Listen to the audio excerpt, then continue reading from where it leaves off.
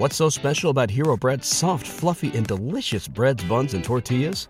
Hero Bread serves up 0 to 1 grams of net carbs, 5 to 11 grams of protein, and high fiber in every delicious serving.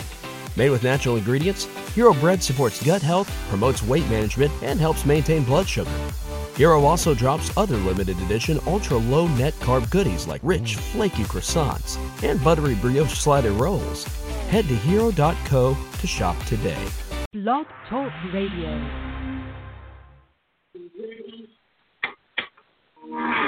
You think you can tell us what to do? You think you can tell us what to wear? You think that you're better? Well, you better get ready. Out to the masses. Break it down.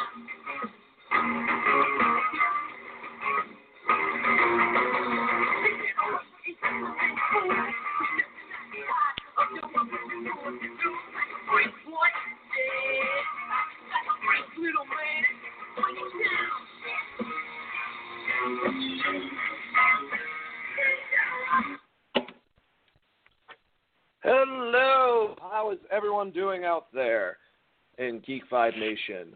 This is your good old friend, Dane, a.k.a. the Dizzy Giant, a.k.a. Michael Jackson Jr. All right, I'm going to stop doing that now. But anyways, here is a new thing that we're going to be doing over Geek Vibes, a new show that we're calling Wrestling Geeks Alliance, or WGA if you want to be, nice and cool with it or some shit. But anyways, I'll introduce you to my co-host, Mr. Christopher Patton. Hey, Chris, how's it going? Introduce yourself and tell the people how you're connected to wrestling, basically, a little bit. Oh, wow. My name is Chris Patton. I live in, of course, the great state of Georgia and reside in Atlanta. I've been watching wrestling since I could walk, pretty much. Huge wrestling fan. I've been to many fan events, pretty much every wrestling pay-per-view that's passed through Georgia I've been to. Long-time wrestling fan, especially old school. Not ECW, more like old school like Midwest, AWA, that kind of stuff. So a lot of the wrestling I enjoy is mid-70s, early 80s kind of stuff. But I do keep up with the new and current events going on. So it's going to be fun talking about this stuff with Dane. Talking about some wrestling, and you've actually had some experience meeting certain wrestlers before in the past, doing your thing at that, right? Yeah, yes. For instance, NWA Legends of Wrestling is an event they do. I don't believe it's called NWA Legends of Wrestling anymore. I think it's like Midwest Association Legends of Wrestling. But I've met several wrestlers: Hacksaw Jim Duggan, Jimmy Snuka, rest in peace. Manny Fernandez, who is a great guy. Just a ton of people. Ricky, who's getting inducted into the Hall of Fame apparently this week, which is exciting. Deborah McMahon, surprisingly, Stone Cold's really? former wife. Yeah, she is a sweetheart. She loves talking about wrestling. And we had a long conversation about what was known as Queen Deborah in WCW, which I don't think a lot of people know. It is early 90s stuff. Paul E. Heyman was still in the company at the time. She was married to Mongo McMichael back then when she was in Four Horsemen, right? Or one of the girls, along with Liz and Woman. Correct. This is slightly before that when she's doing the Queen Deborah gimmick, but same concept. She kind of played the same character in WCW. But really sweet girl. I believe that she was married to Jeff Jarrett at the point that I met her, but I'm not 100% sure on that. That's very interesting. So you have to think, with this show, you're going to hear not only us babble about stuff going on, but also just stories, Me and Chris both have a lot. Chris probably has more intimate, if you will, with actual wrestlers, but, well, not in a weird way or anything like that. But you know what I'm saying. Very weird way. Chris. A very, very weird way. Anything with Roddy Piper? Sure that there would be stories like that. Roddy Piper I was hanging out with a guy from New Orleans. I'm not going to throw his name out there, that buys a lot of collectible wrestling gear. And we met Roddy Piper, and the guy from New Orleans ended up in Roddy Piper's hotel room, I think, for like most of the night, smoking weed and just chilling with Roddy Piper. But me personally, I've only taken a picture with Roddy and met him, shook hands, that kind of thing. He is a wild card, though, from the stories I heard. Or was, I should. Rest in peace once again.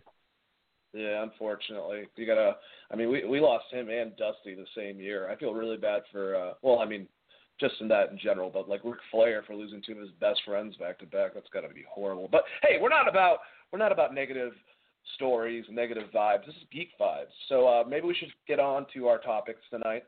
We're going to go basically over recaps. At that point, we'll be taking some callers. If you guys want to join the conversation after the Raw and SmackDown recap, call 929-477-3781. That is 929-477-3781. At that point, you'll just be listening, like you're doing right now, to join the conversation and cue yourself in. Just press 1. Okay, so let's go over this. Did you like how professional that sounded, Chris? I'm sorry? I said, did you like how professional that sounded? Yeah, you sounded very professional. It was quite impressive. I'm not used to that side of you. Thank you. I appreciate it. We're usually drinking or hanging out, so that has something to do with it. That's true. Well, I'm drinking right now, so this should go well. Well, I'm on other substance, so I'm at your level at a different pace. But let's go over Raw, man. This week I really enjoyed Raw. We had Samoa Joe's contract signing that took a ridiculously long time. Mick Foley acting pretty gruff about it. Stephanie acting like Stephanie McMahon. And then Roman Reigns comes out. So he had a quote, and we talked about this beforehand, but he had a quote that was pretty good that was like, "I will beat down your heroes, and then when they wake up, I will beat them down all over again." And as you said, cue Roman Reigns' music not too long after that. And, of course, that's the hero coming down, followed by a shit ton of boos. Let me know how you like the whole entire interaction. And also, obviously, the question is going to be with this, when the fuck are they going to turn Roman Reigns heel? What are they waiting for, basically? For him to work as a babyface when obviously it's not? My only guess as far as what they're waiting for is simply to not be able to beat Braun Strowman at this point. That seems to be where they're going with this, causing him to have to cheat to win.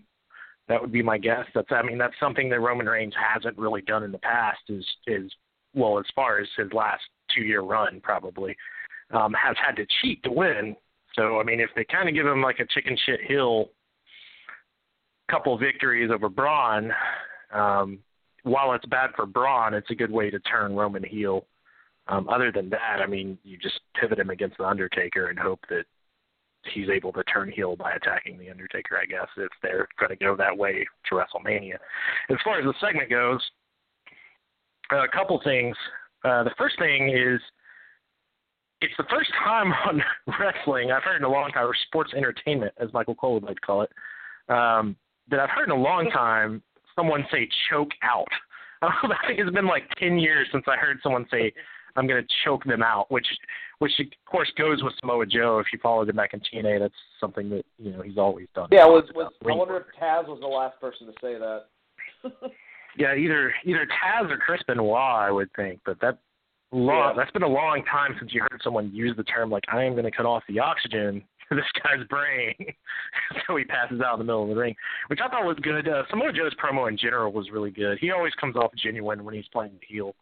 I think what kills it is that you send out what's supposed to be your top babyface at this point, and it's Roman Reigns, and he's just getting massacred with boos. As far as Roman's promo goes, it was fine. He said what Roman would say in that situation.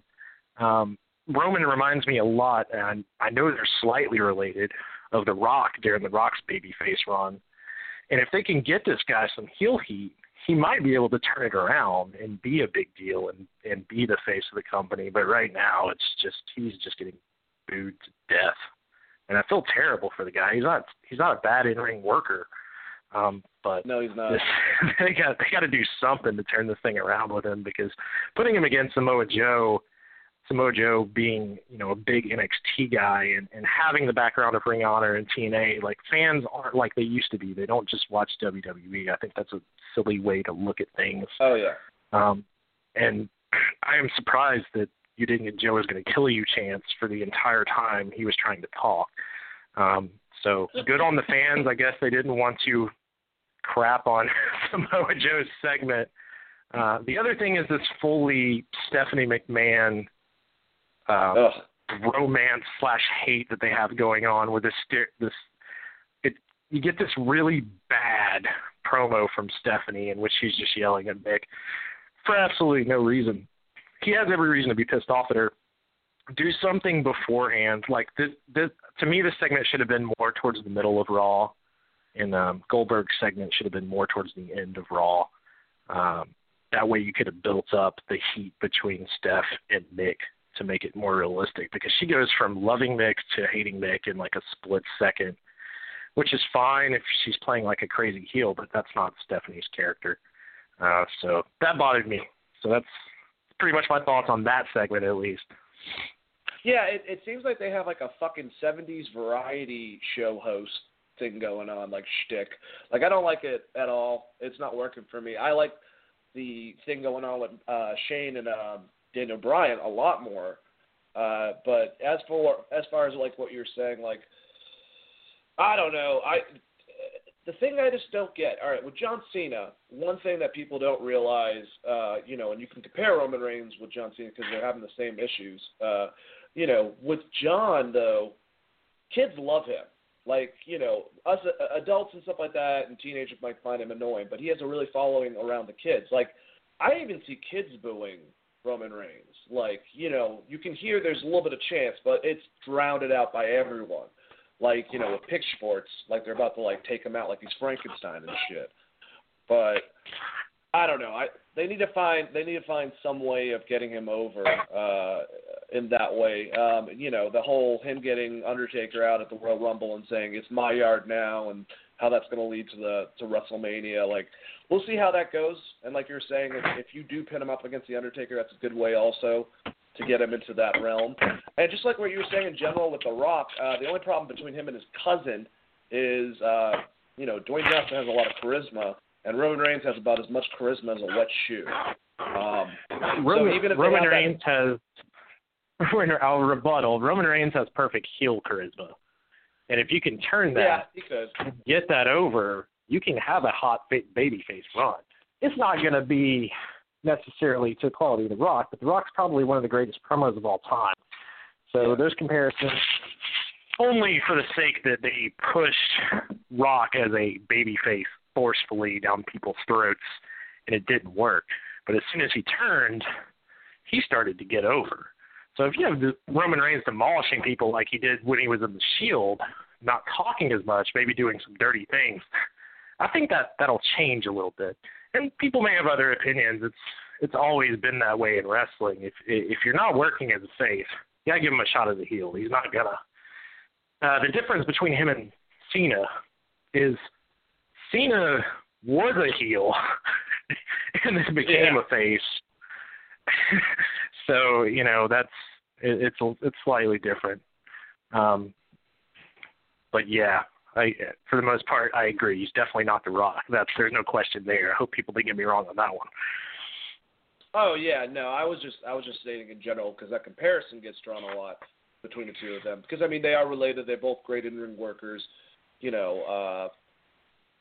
I said, The Rock is like a great actor and stuff like that, and Roman's just toughness and aggression, and we get it. He kind of, I don't know, there's certain aspects that remind me of Rhino back in the fucking 90s and shit like that, like, that type of monster. If they do groom it well and just stop, like I said, trying to get him to be a babyface, I think it could work out well. But we'll go away from the segment because we're going to have to come back to it at the end of it. So then the next match was Nia Jax defeating Bayley in a pretty damn good match. Made them both look good. So obviously they're setting up, because I guess Raw and SmackDown have 4 women apiece, but they're setting up Bayley to go against Charlotte at Elimination Chamber, and Nia Jax is going to be going against Sasha Banks, obviously. So how did you like that match, and then obviously the promo afterwards between Sasha and Charlotte? Well, Sasha, the big thing for me with this match is for probably the third time this month on Raw, or this last month and rolling into this month, the finish is that someone interfered in the match, and it was a distraction finish. It wasn't a distraction finish that needed to necessarily happen. I don't know what they're building towards with Nia Jax, which kind of bothers me. They don't really have anyone for her to face if they're going to go Bayley versus Charlotte. I guess Sasha could do that, but I don't know that those necessarily work well together. Overall, I thought the segments were fine. The match itself is pretty good. I'm surprised that Bayley can work as well with Jax being as big as she is. And they only really got 10 minutes of ring time in general on this match, and that's including the aftermath / finish with that girl, where Charlotte, of course, came down and interfered. But it was nice seeing Bayley get the upper hand there at ringside, and kind of, it made it look like, she'll do whatever it takes to win within good guy stature. She wasn't like poking eyes or anything, but she was, using the ring to her advantage against a bigger opponent, which is always nice to see in storytelling. Not everybody's John Cena. They're not all massive. So when you're going against a monster like Nia Jax compared to the rest of this, that's what you need to see. You need to see that kind of in-ring work. So I appreciated that about Bayley and what they did outside of the ring towards the end of that match. I do like Bayley. She's a pretty interesting character. She's basically apparently like the ultimate fan. I guess she's playing herself in real life, if anything. I like the match, like I said, with her and Nia. I don't know what they're going with Nia Jax, just like you said. It's not like with Braun Strowman where there's so many people, it kind of makes sense that eventually maybe the title can get around to him. It's a smaller division with the women's division. It's like, is she supposed to just be the monster, like in her fucking theme song, that, just gets in everyone's face and then eventually just goes away? Like, what was that? I wasn't watching wrestling at the time, but that black wrestler that was like Kong. I forgot what the hell her name was. Awesome Kong, Amazing Kong, and then Karma, depending on where you watched her. And TNA, probably her best run was Awesome Kong. Unfortunately, I believe she got, if I remember correctly, she got pregnant and then had a miscarriage, and they fired her for being out of shape during that time period. So there's some shady stuff that went on behind the scenes there. Including a guy declining. Shady? No, not TNA, WWE. This was when she was in WWE. Oh. So there's, they had her doing the similar thing to Nia Jax. The difference is Awesome Kong is a really great in-ring worker, and Jax has some work to do as far as her quality of performance. There was a couple of botched spots she had that scare me, like when she's throwing Bayley around that are. Yeah. Would be nerve-wracking, especially if they're planning on her working with Sasha, who's kind of can be scary in the ring at times as well. So hopefully that all goes well. The problem with this, to me, having Bayley versus Nia Jax so soon is that Bayley and Nia Jax have a natural feud if you take what's already happened in NXT. Bayley's already fought Nia Jax for the title. She conquered, Nia Jax. She was the champion up until Asuka took it from her. So having this, they could have built on this feud similar to what they've done with Sasha and Charlotte. Instead, they're going with she's just a bully attacking Bayley's friend. And Charlotte continues to tell Bayley each week that, Sasha Banks is not her friend, which also makes sense because Bayley feuded with Sasha Banks in NXT. But they don't keep up with that in the storyline. So I find it very strange how they kind of disconnected. It reminds me, for all of you geeks, kind of like how if NXT is Netflix, like Daredevil and everything, like the WWE shows are like the Marvel Universe. It's like they don't really, they're over there somewhere. Like there's no real connection. That was a really geeky reference, but whatever. Doesn't matter. speaking of Nia Jax, we'll go to the next match with Braun Strowman defeating the 4 guys that were the size of his fucking fingers. The one thing I can say, because I couldn't stand this whole entire thing, I'm sick of this, it's building up to something, but it's getting on my nerves. Every week he fucking bitches about shit. I'm glad that Mick Foley didn't cower. Like, when Braun was looking for him, he was like, what? What do you want? You know, like, because I would hate that if they try to make Mick look like, even though he's retired and everything, he wasn't the fucking badass that he always was. Where the hell are they going with Braun Strowman? I'm trying, while you're talking, I'm going to look up what he's supposed to be doing at WrestleMania. I don't even think he's on this thing. So, here's my exact notes from the show. Who gives a shit, and how does this help Braun? So that's what I'm saying. That's exactly where I was at. I get what they're trying to go do with the squash match, and if they're building towards something with Sami, I'm assuming they're building towards something with Sami Zayn again, would be my guess.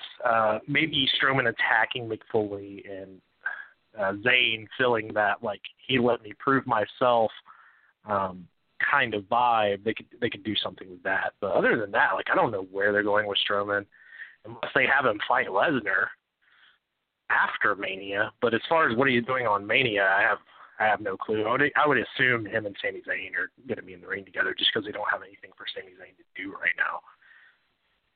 Wasn't that such a stupid idea, not giving Sami Zayn the fucking United States Championship? Like, why? What would that affected the storyline? Just because Chris Jericho and Kevin Owens have to be dominant until fucking Elimination Chamber? Or not Elimination Chamber, whatever. The one we all know that he's about to lose to Goldberg, you know? I mean, I feel like Sami needs a title, you know? Well, I mean, Sami could also get the title at Elimination Chamber. That match hasn't been made yet, right? So you could have both of them losing the title, and that's the inevitable breakup of Kevin Owens and Chris Jericho.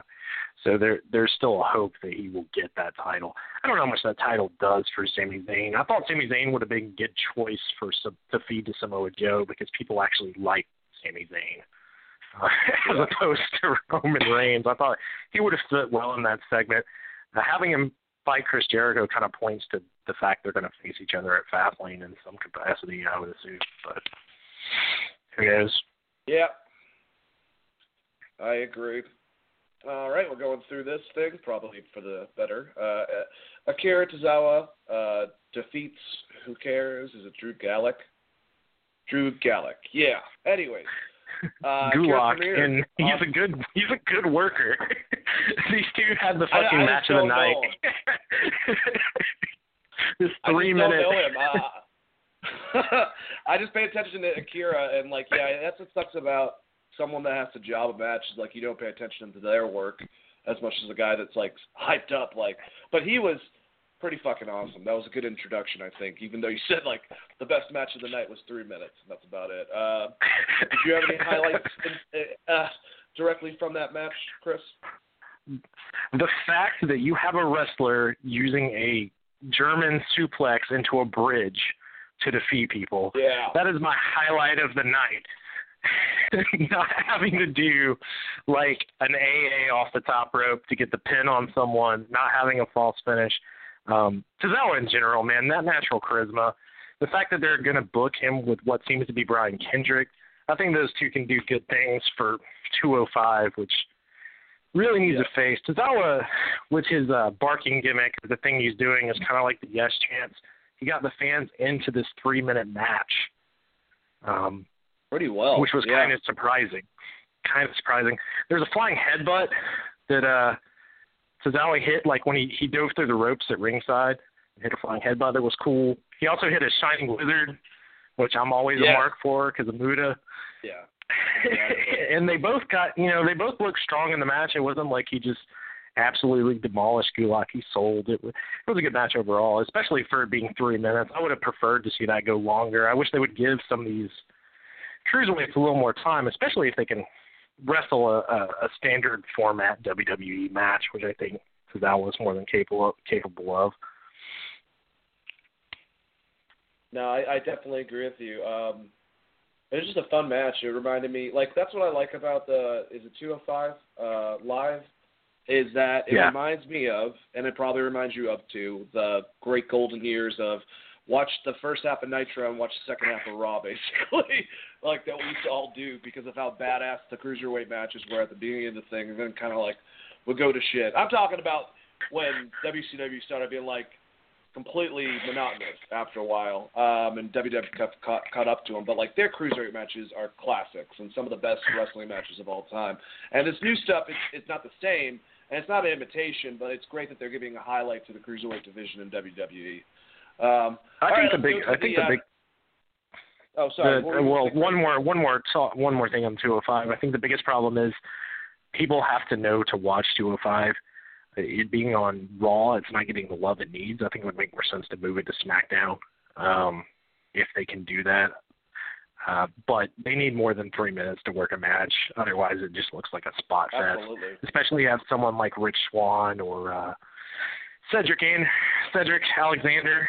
Those guys are high flyers, but when you're working 3 minutes, it just looks like you're trying to get your shit in. You're not telling a story, and that's a problem in wrestling in general. You don't want it to look like a spot fest. So that was all I. Do you think that a lot of people are watching it off of the network, like the actual, besides like the diehard fans? I would think so. I mean, like, well, I would say the diehard fans are watching it off the network. I watch it. I kind of wish they didn't do a separate show. When I can. Yeah. No, I mean, with you that. have 3 hours of Raw. Just dedicate 30 minutes of that to the cruiserweights, and you can get the same thing. And it's an hour show with 30 minutes of recaps, anyways, on 205 Live. So it's not like they would lose anything by just giving it 30 minutes. But having them do like 3-minute matches or 6-minute tag matches to try to get that show over on Raw when it comes on after SmackDown just doesn't make any sense. And these guys are like, they're good, right? If you watch that cruiserweight tournament, they're capable of some great matches, but I don't know that anyone's going to have a good match in 3 minutes, and with the exception of if you're just having Goldberg lay people out, like, I guess you can call that a good match, but it is what it is.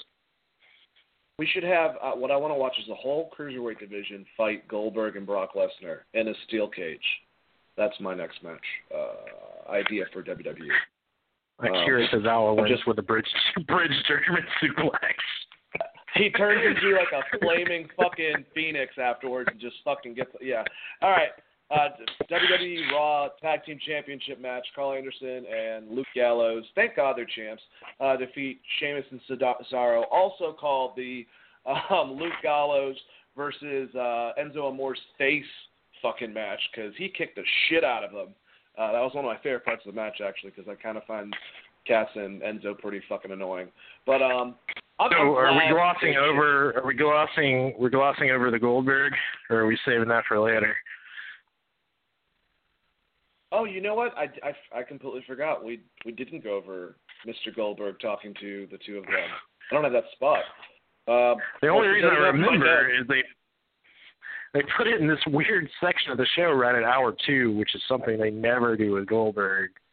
And apparently, from what I've read, the ratings suffered towards the third hour because I guess they were waiting for Goldberg to show up, and then once he showed up, they left. But yeah, this happened at the beginning, right before that match. I do want to talk about Anderson and Gallows, though, and the whole tag team division on Raw in general it got me kind of heated, but we'll go over that, I guess.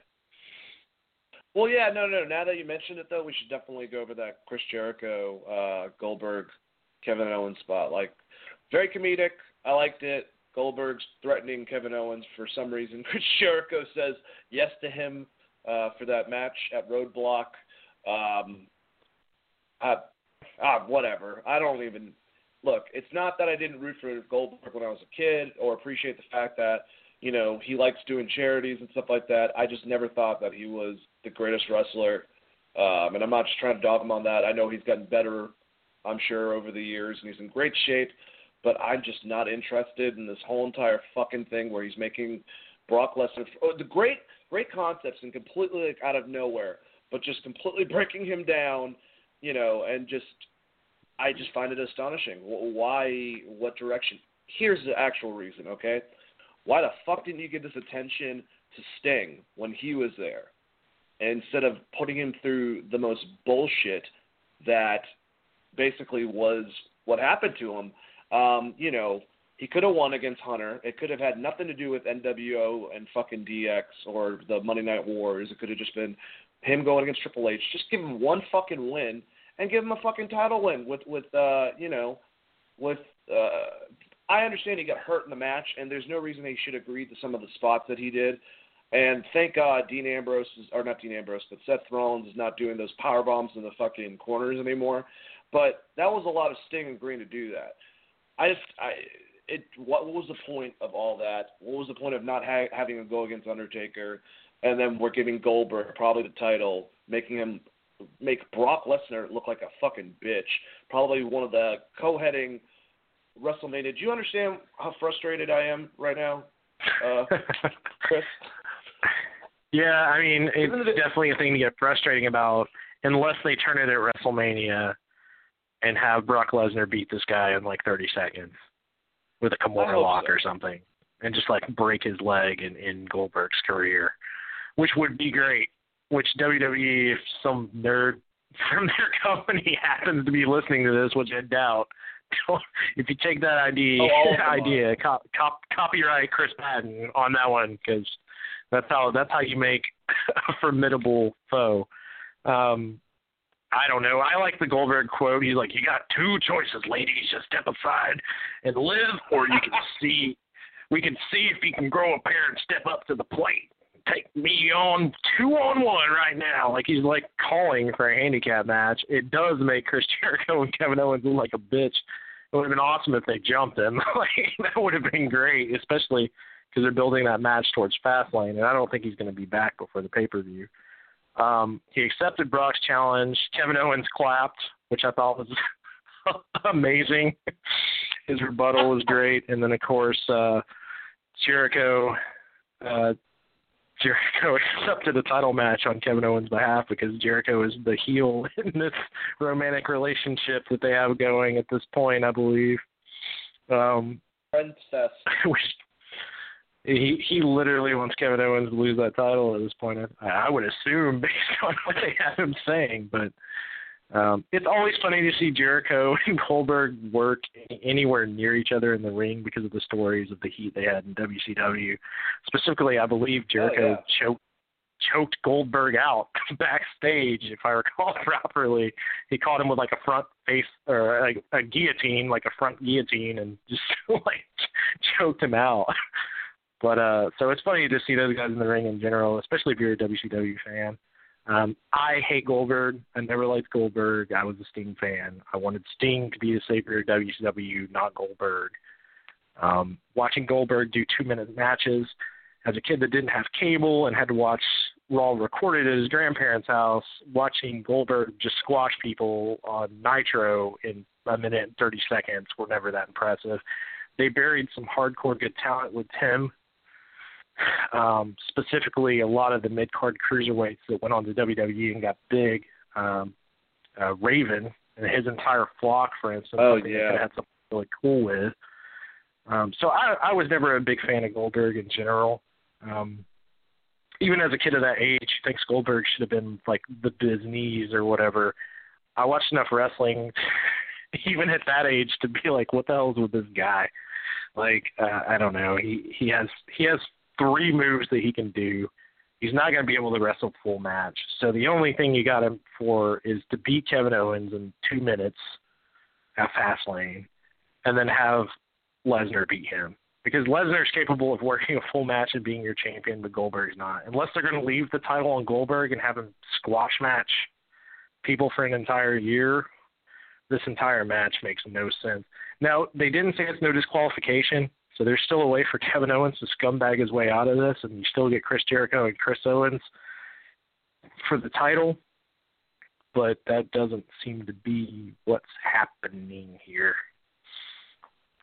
Yeah, the prediction. So. You know what I love about Chris Jericho is that he's the only one that had the balls, and you would think of all wrestlers, Chris Jericho, and I mean Jericho's a pretty big guy, but he's confronted both Goldberg and Brock Lesnar on a serious note, got in their face and had an interaction like that. you would never think for the lead singer of Fozzy or Mr. fucking Scarf and List, would be that much of a badass, but he is. And I'm a big, it helps. Chris Jericho. I think yeah, me too. I love Chris Jericho, but I would think it helps that he has the boys' backs. Like if you know what I mean. Like Goldberg was a shit, like kind of a shitty person in WCW as far as interacting with everyone else because he got this massive push and kind of blew by these lower guys. Like if Goldberg would have worked over Chris Jericho, he would have got jumped by a bunch of other people more than likely. The people working on the mid card. I mean, you got to remember Chris Benoit's there. There's a lot of people that Jericho was friends with. So it's easier to talk shit and grab people up. But it is funny that he was able to shoot on Goldberg because Goldberg did not know anything about wrestling, as we can all see every time he works a match, whether it be amateur wrestling or actual wrestling. And that spear doesn't look anywhere near as good as Roman Reigns' spear. I'm going to go ahead and say that. He needs to work on that. Or Edges, or fucking Rhinos. It's probably like the sloppiest out of all of them. It's so stiff.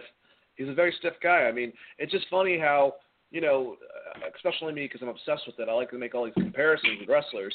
He's got a perfect clone Ryback that's now bye-bye for doing the same shit that was basically the same type of concept. I mean, I've heard CM Punk go on and on about how horrible he was to work with in the ring. Very similar to hear what Jericho has to say about him. So I don't know why they're giving him a push. I am pissed because of how they treated the thing. It's one of my only flaws, I think, with WWE currently going. But whatever. Let's get past that and let's get back into that tag match. Or like I said, Luke Gallows versus Enzo Amore's face. How did you feel about the tag match? The match itself was fine. I didn't mind the ringside thing. Hold on one second. Let me grab my cat. He's being crazy. Sorry. Grab your cat. Yeah, that was my favorite part, honestly, is when he kicked him in the face. Because, the reaction of Enzo Amore was just like, hey, what the fuck? Oh, God, I don't get that. They're kind of like this new age version of, the outlaw Jesse James, Bass, Billy Gunn, like that whole entire shtick, but it just doesn't work with me. But yeah, other than that, like I was saying, how did you like the match? So you're saying the New Age Outlaws are essentially new Age Outlaws? Yeah, I like the New Age Outlaws. They had their shtick. They would say it out while they were coming to the ring. They definitely made that popular first. And these guys kind of have their similar thing. The soft stuff, I'm just like, you guys are just like some dumb Guidos. It doesn't work. It doesn't resonate, if you will. Here's my primary problem with this match. Anderson Gallows are great. I think they're a good tag team to put the titles on because you have 3 face teams and no heels. I mean, the Shining Stars, I guess, are heels, but they're more of a comedy gimmick. Where the fuck is the New Day? And why aren't they out here? Where's our titles that we held for, what was it, 460 something days, or the record holders holding this title? Why are they not why are they not inciting their rematch clause? I think if you hold the title for a year, if I hear someone say they're inciting their rematch clause after 1 week, 2 months from now, I'm going to be heated about this because they have the New Day doing nothing. So unless they're planning on breaking the New Day up, I don't understand what they're doing. The match itself was fine. Carl Anderson's a great worker. He's always enjoyable to watch. I would love to see him get a singles run. I don't think he ever will. He's good on the mic, too. New Japan, he did some pretty cool stuff with Bullet Club. Of course, everyone loves Bullet Club. Throw that out there. But, this was an 11-minute match. 11-minute match, DQ. It's just, I hate these finishes. There's a way, they should have just had them feud into a count out, or fight into a count out or something. If you want to do a DQ finish. Having Enzo and Cass there is only good if you're going to do a 3-way for the tag title, which sounds about as exciting as Stephanie the McMahon next night with feuding. The fucking tag title match, or we'll get into that for SmackDown, but that was just a fucking shit show. But I mean, there's just so many other ways to get the same finish. They've done the referee spots. Instead of doing the ref spots, just have them brawl. I mean, they're pissed at each other. Maybe don't even have the match. Just have them fight for 10 minutes. Go backstage, hit somebody with a thing of popcorn or something. Ridiculous. Channel your inner 90s. Throw someone in a garbage can. Yeah, exactly. No, I completely agree with you on that. So, I mean, it's fine. It was really funny watching Enzo sell that kick out of the chair. You're 100% right about that. That guy is hilarious on the mic. He's a comedian, and man. The way he stands. But I think it would be great if they just got the Brooklyn Brawler to be their manager and they start doing like a serious tag team or something. Oh, that's awesome. Or inevitably Cass will outgrow Enzo just because of his size as far as Vince McMahon goes. You just book Enzo with Brooklyn Brawler and then create the next best jobber of all time. Like, have Brooklyn just be his manager. It'd be amazing. I want that to happen. I want Brooklyn Brawler to show up and groom Enzo Amore, and for some reason have the old school hardcore title from WWE just with him. Like he just stole it, and that's his. He just claimed it for himself. Yeah. Someone beats him. They just start doing that whole thing again. They just feud for 6 months over the hardcore title. Raven comes out of nowhere and hits him with the fucking chair and pins him right then and there, and they start that whole thing up again. Those are fun times. Yeah. All right. It was fun, but I feel bad for like the people that were kept keeping the title changes back then. They have the WWE Encyclopedia, and it's like 4 pages of title changes for that fucking title. So we're getting to the good stuff. We're getting out of here. They did the Rock and Roll Express, right? Was that in this? I didn't see that in your notes. They did the highlight video. Well, they also did it after the New Day. Well, we haven't talked about New Day. Well, I talked about New Day, but we haven't actually talked about a match. My bad.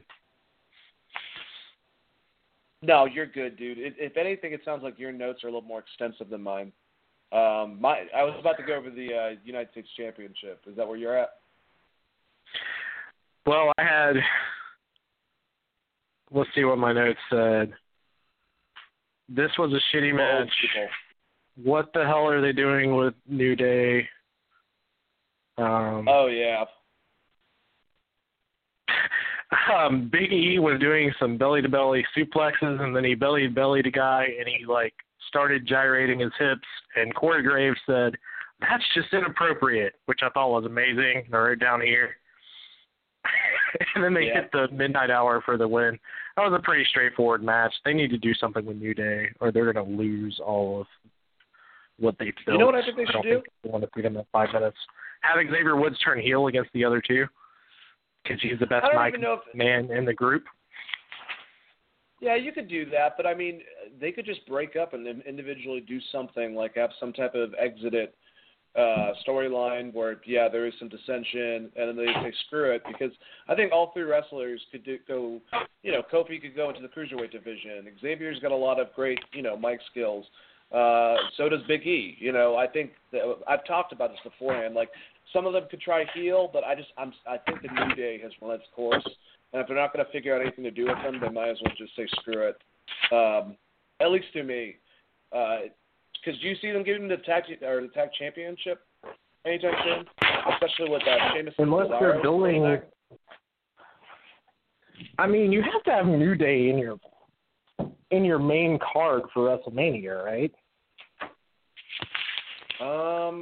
Possibly. I don't see that on mine.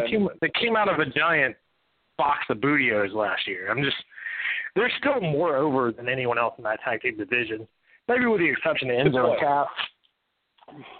So I feel like there'll be a 4-way for the titles,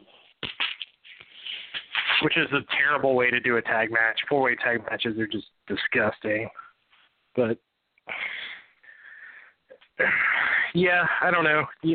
I think they'll get the titles back at WrestleMania, honestly. Probably. I don't know. So is the U.S. Championship the next one on your notes? It actually is, yes. I think we're on the same page from here on out. Okay, yeah, we got 2 more basically. This one and obviously Samoa Joe and Roman Reigns. All right, so one between that. Oh, there is. Where the fuck am I getting this from? And I should have recapped Raw. I watched it yesterday for Christ's sakes. Anyway, 205 had the three-way with Neville. Oh yeah, that's right. Okay. Well, we'll have to probably skip that. Try to get through this rest of this event. But U.S. Championship. Jericho defeats Sami Zayn. I mean, I was already talking about this. I think this was a good opportunity to have like Jericho get pissed that he loses the title and add a little bit of fuel. Maybe have it so that Kevin Owens isn't able to help him.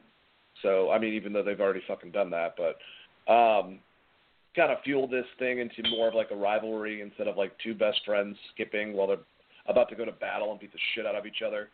The match was good. How did you feel about the match overall, and when do you think they're going to make their move with Sami Zayn? I don't know that Sami Zayn's ever going to get the move if you're talking about a top title contender. He kind of reminds me of Kofi Kingston a little bit, in the sense like Kofi has always been right there but never gotten pushed to the top. He's a great ring worker. I loved his Ring of Honor work with El Generico, him and of course the man he's against. Well, Kevin Owens technically in the corner, but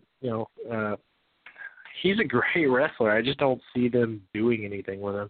And then they have him act like a goof, when he's on camera. Like they had him tag with Roman and Seth. I think me and you talked about this a couple of weeks ago.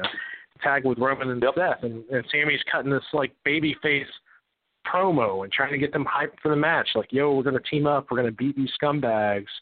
And they just, like, he goes to pound them or put their hands in to do, like, the break kind of thing, and they just both look at him like he's a joke. And it's kind of sad. Sami Zayn's probably the only true baby face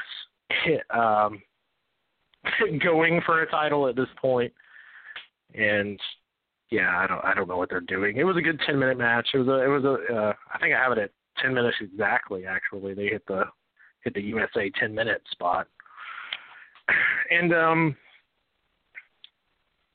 Owens did like this funny leaping high five at ringside, which was great. Sammy landed the blue thunder bomb, which was good. You got a "This is awesome" chant, and the fans were into it. It was a hot match. It was a good match. I would love to see Jericho win with Walls of Jericho for once, even if it's he's distracting the referee. Kevin super kicks him, and he gets put in, and he makes Sami Zayn tap out. They need to reinforce how powerful the Walls of Jericho is, because just having him cinch it in the middle and expecting people to remember like 7 years ago or 8 years ago when he actually won a match with his hold is a hard ask. This is the guy that last WrestleMania beat AJ Styles clean. Yep. They're having him rely on Kevin Owens to win matches, which is fine. I mean, Jericho is good enough to cheat without Kevin Owens being at ringside. Like, he's played that character many a times. Like, you can eye gouge, you can, distract the ref. There's all sorts of stuff that Jericho could do without Kevin Owens and be a heel. But if Owens is going to be there, then you're going to have the super kick thing. I think you should super kick him and then Jericho make him tap out. I think it leaves more of an impression on the crowd. It was an okay finish. He hit the code breaker. I'm not a big fan of the code breaker move in general, but whatever it was, is what Chris Jericho does now. Jericho's great on the mic. This is a good match overall for what it was. It's probably actually the match of the night. I know I said Tozawa earlier, which was great. And if you're doing quality over quantity, then the Tozawa match was the best. But overall, I think that was probably the match of the night on this card was Chris Jericho versus Sami Zayn. And if they work each other at Fastlane, it'll be a damn good match. We'll see what happens. Sami Zayn's a great in-ring worker. I hope that they don't fuck him over and waste his career, but we'll see what happens. I feel like they're going to use him in some way. You know, I thought the next match was great too. Not the cruiserweight, but the final match between Samoa Joe and Roman Reigns. I agree with you. I think that Chris Jericho, Sami Zayn was the best. But this last one, I mean, they were beating the shit out of each other. Very impressive seeing Roman Reigns do the one-arm, pull up to do the Samoan drop on Samoa Joe. That guy is fucking strong as shit. Because I know that Samoa Joe, he made it look like pretty easy. I know that he missed it the first time, but the second time, it was nothing. They beat the crap out of each other, and then Braun Strowman comes out. Yeah, it distracts him. Obviously, Samoa Joe wins. One thing I was going to ask you: do you think that they're not allowing Samoa Joe to do his move anymore? You're talking about the Muscle Buster? Yeah, because of issues in the past with people. Obviously, Tyson Kidd being one. I don't know if they're making it optional or not, because when he was in NXT, he definitely has.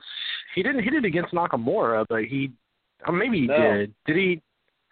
He hit it against Sami Zayn not Finn Balor for the title. In one of those title matches, Finn Balor was on the top rope, and he hooked him from the top rope and hit a muscle buster. So I don't know if it's just like, hey, do you want to do this spot? Honestly, he doesn't need the muscle buster. It's a great move.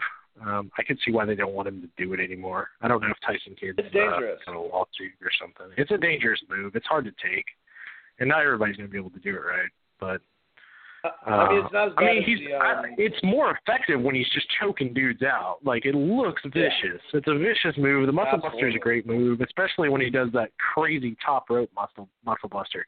You might be on something with him asking them to stop doing that, because Kevin Owens used to do that spot on the superplex where people would try to get him in the superplex, and he would like telegraph it into like a kind of like an inverted muscle buster or something. I don't know exactly what you would call it, but it was a similar move. And he stopped that. He also stopped his, I don't know if you noticed that, but that spinning moonsault he does where he starts on the second rope and then spins to the top rope and hits the moonsault. So I don't know if he flips somebody with that. Oh, yeah, you're right. Something. Doesn't he do the package pile driver anymore either? Like, it seems like he's not allowed to do a couple of his moves. Well, pile drivers in general, the only people that are allowed to do those are fucking Undertaker and Kane. That's pretty much it. Yeah. When you get to the main roster, I guess NXT they let them go a little bit because I don't know. I guess they don't feel like they have as much to lose. But I don't think you'll see Samoa Joe hitting a muscle buster, which is a shame. It's the same thing. Now that. Do you remember the Vertebreaker from Shane Helms? Like, it was such a badass move, and a bunch of people did it back then. I think that CM Punk used to do off the top ropes in Ring of Honor. I might be wrong about that, but maybe it's just a move where it just looks too dangerous and fucking. I don't know. Maybe it's a smart idea, basically, is what I'm saying, that they pulled it. If that's the case. I mean, the muscle buster is essentially just a package suplex, right? Am I incorrect on this? I mean, but the fact that the neck is right on top of the shoulder and you're driving them down into it, I mean, that's, I don't know. It's not as loose. And the way Samoa Joe does it, it's pretty violent. At least the way that he makes it look. But I mean, Samoa does everything look violent. I hate that he's getting pulled into a storyline of hurting another wrestler. Once he knew Seth Rollins was hurt, he should have told Triple H to hit him with a chair on the leg or something and be like, oh, there it is. Because I really don't want to hear Bret Hart talk about this. Oh, my God, really don't. I really don't want to hear it. Because Joe's great, man. He's a great heel. He's got a lot of qualities that remind me of Taz. He's got a lot of qualities that remind me of Triple H even.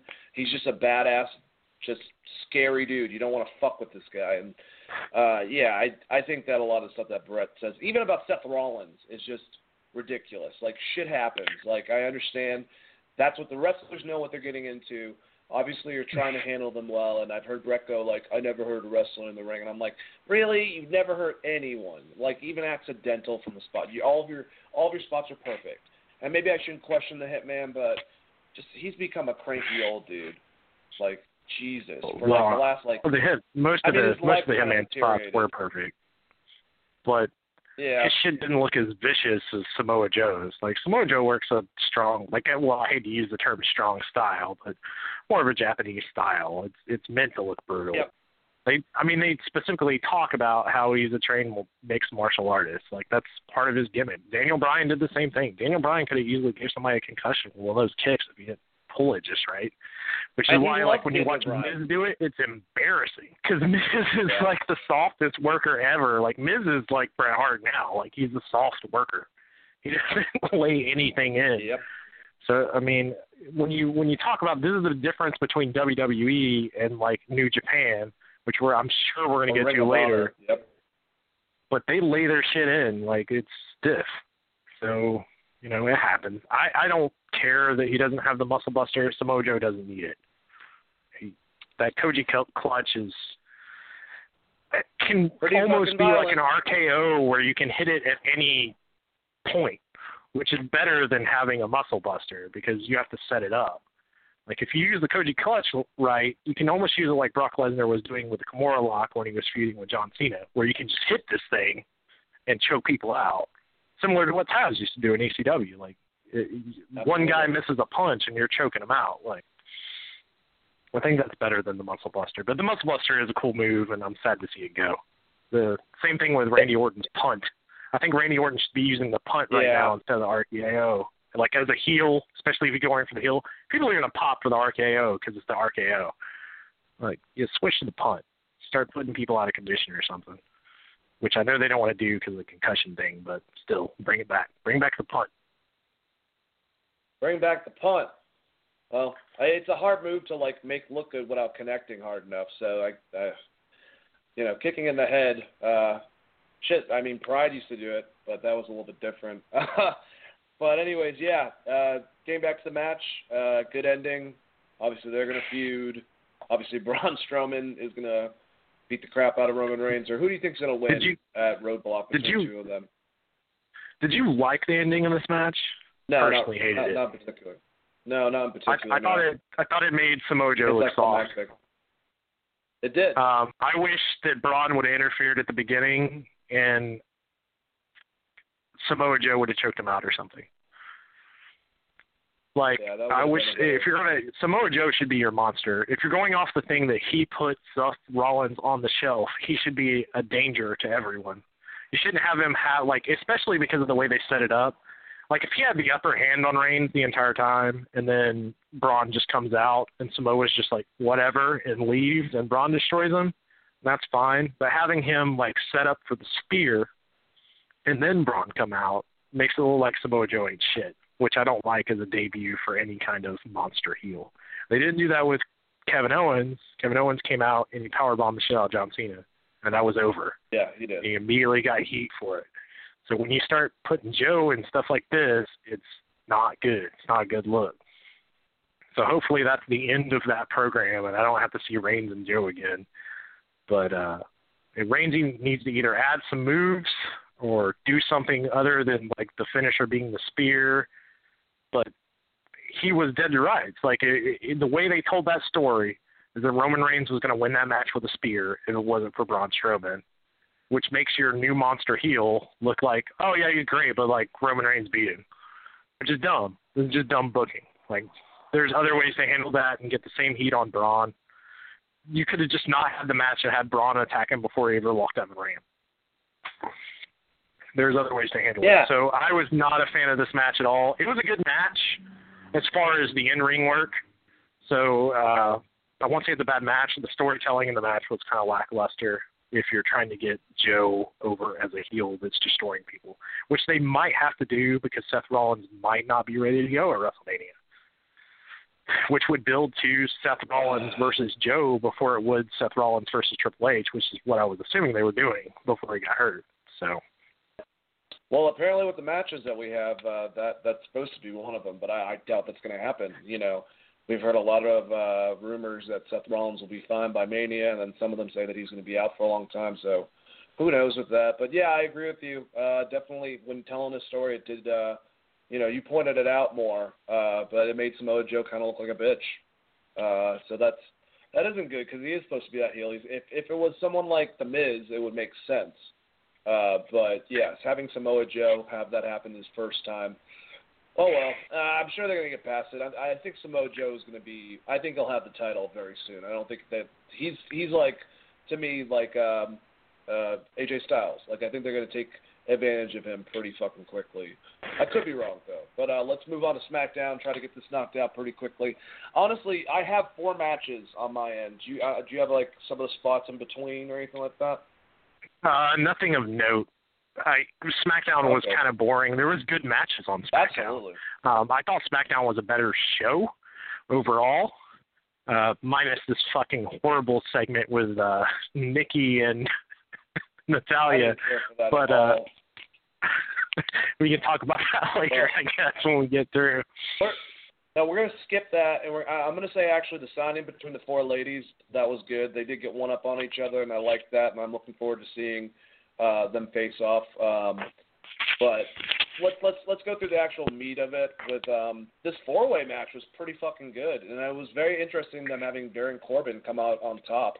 I like the thought starting off with Daniel Bryan. I love that comment he said to The Miz, where he's like, "You can't wrestle," and he's like, "Well, that never really stopped you from getting in the ring." So, like, that was awesome. It was great, but is it setting up for a 1-minute squash match at WrestleMania or something, where Daniel Bryan lays in like a lock and makes Miz tap? Because I hope not. Like, seriously. Or is like Brie going to come back and wrestle? Like, is Brie going to come back with Daniel and wrestle like Miz versus Marie? Like, there's shit that they're doing there that doesn't have a payoff. No, it doesn't. You get what I'm saying? Like, Daniel Bryan can't wrestle. So if he comes into a match, he's just going to have to squash Miz, unless you have him interfere in one of Miz's matches, which just makes Daniel Bryan a heel, which I don't like. Essentially. Well, it's kind of similar. Didn't they do that with Shawn Michaels? Didn't they do that with Shawn Michaels and Daniel Bryan like a few years back, where he just came out and he super kicked them, and then they didn't do anything from there? They just had him do that to him for some reason? If they did, I probably hated that too. but it sounds believable. How did you like the match overall? And Baron Corbin winning, the lone wolf. The match was great. Baron Corbin's finisher is my favorite finisher in the WWE right now. The End of Days looks amazing. It's not anything that's hard to take as far as a bump goes. It's just a good looking finisher. I just hope Baron Corbin advances on the mic, or they give him like a Paul Heyman type guy. There's got to be more people that can talk shit than Paul Heyman. Like, find this guy a manager. Like, please find a manager. That's another story for another day about just bring managers back in general, but whatever. Like, good managers, like heels. Some good heel managers. Like, make Paul E. Heyman should start a school called like Be a Heel Manager or something, and you can go for like a 12-week seminar or something. Have like Bobby the Brain Heenan write the books, like the textbooks and shit like that. Harvey Whippleman can be there to do like a course. Jim Cornette can get there, and then they feed him to alligators because I can't stand Jim Cornette. The match itself's great. I'm a fan of Miz. I know a lot of people aren't a fan of him. Like, he works really soft in the ring. But he's one of the only heels. Like, he's a heel. Like, as far as SmackDown goes, there's no debating on whether Miz is a bad guy. Unlike some of these people. I guess Baron Corbin is a bad guy, but, like, is Randy Orton a bad guy? Like, I don't know. AJ Styles wants people to dislike him so bad. AJ Styles is like the opposite Roman Reigns. Like, he is the anti-Roman Reigns. Think about this, because he's like, will you shut up? I'm trying to talk. And then people get louder.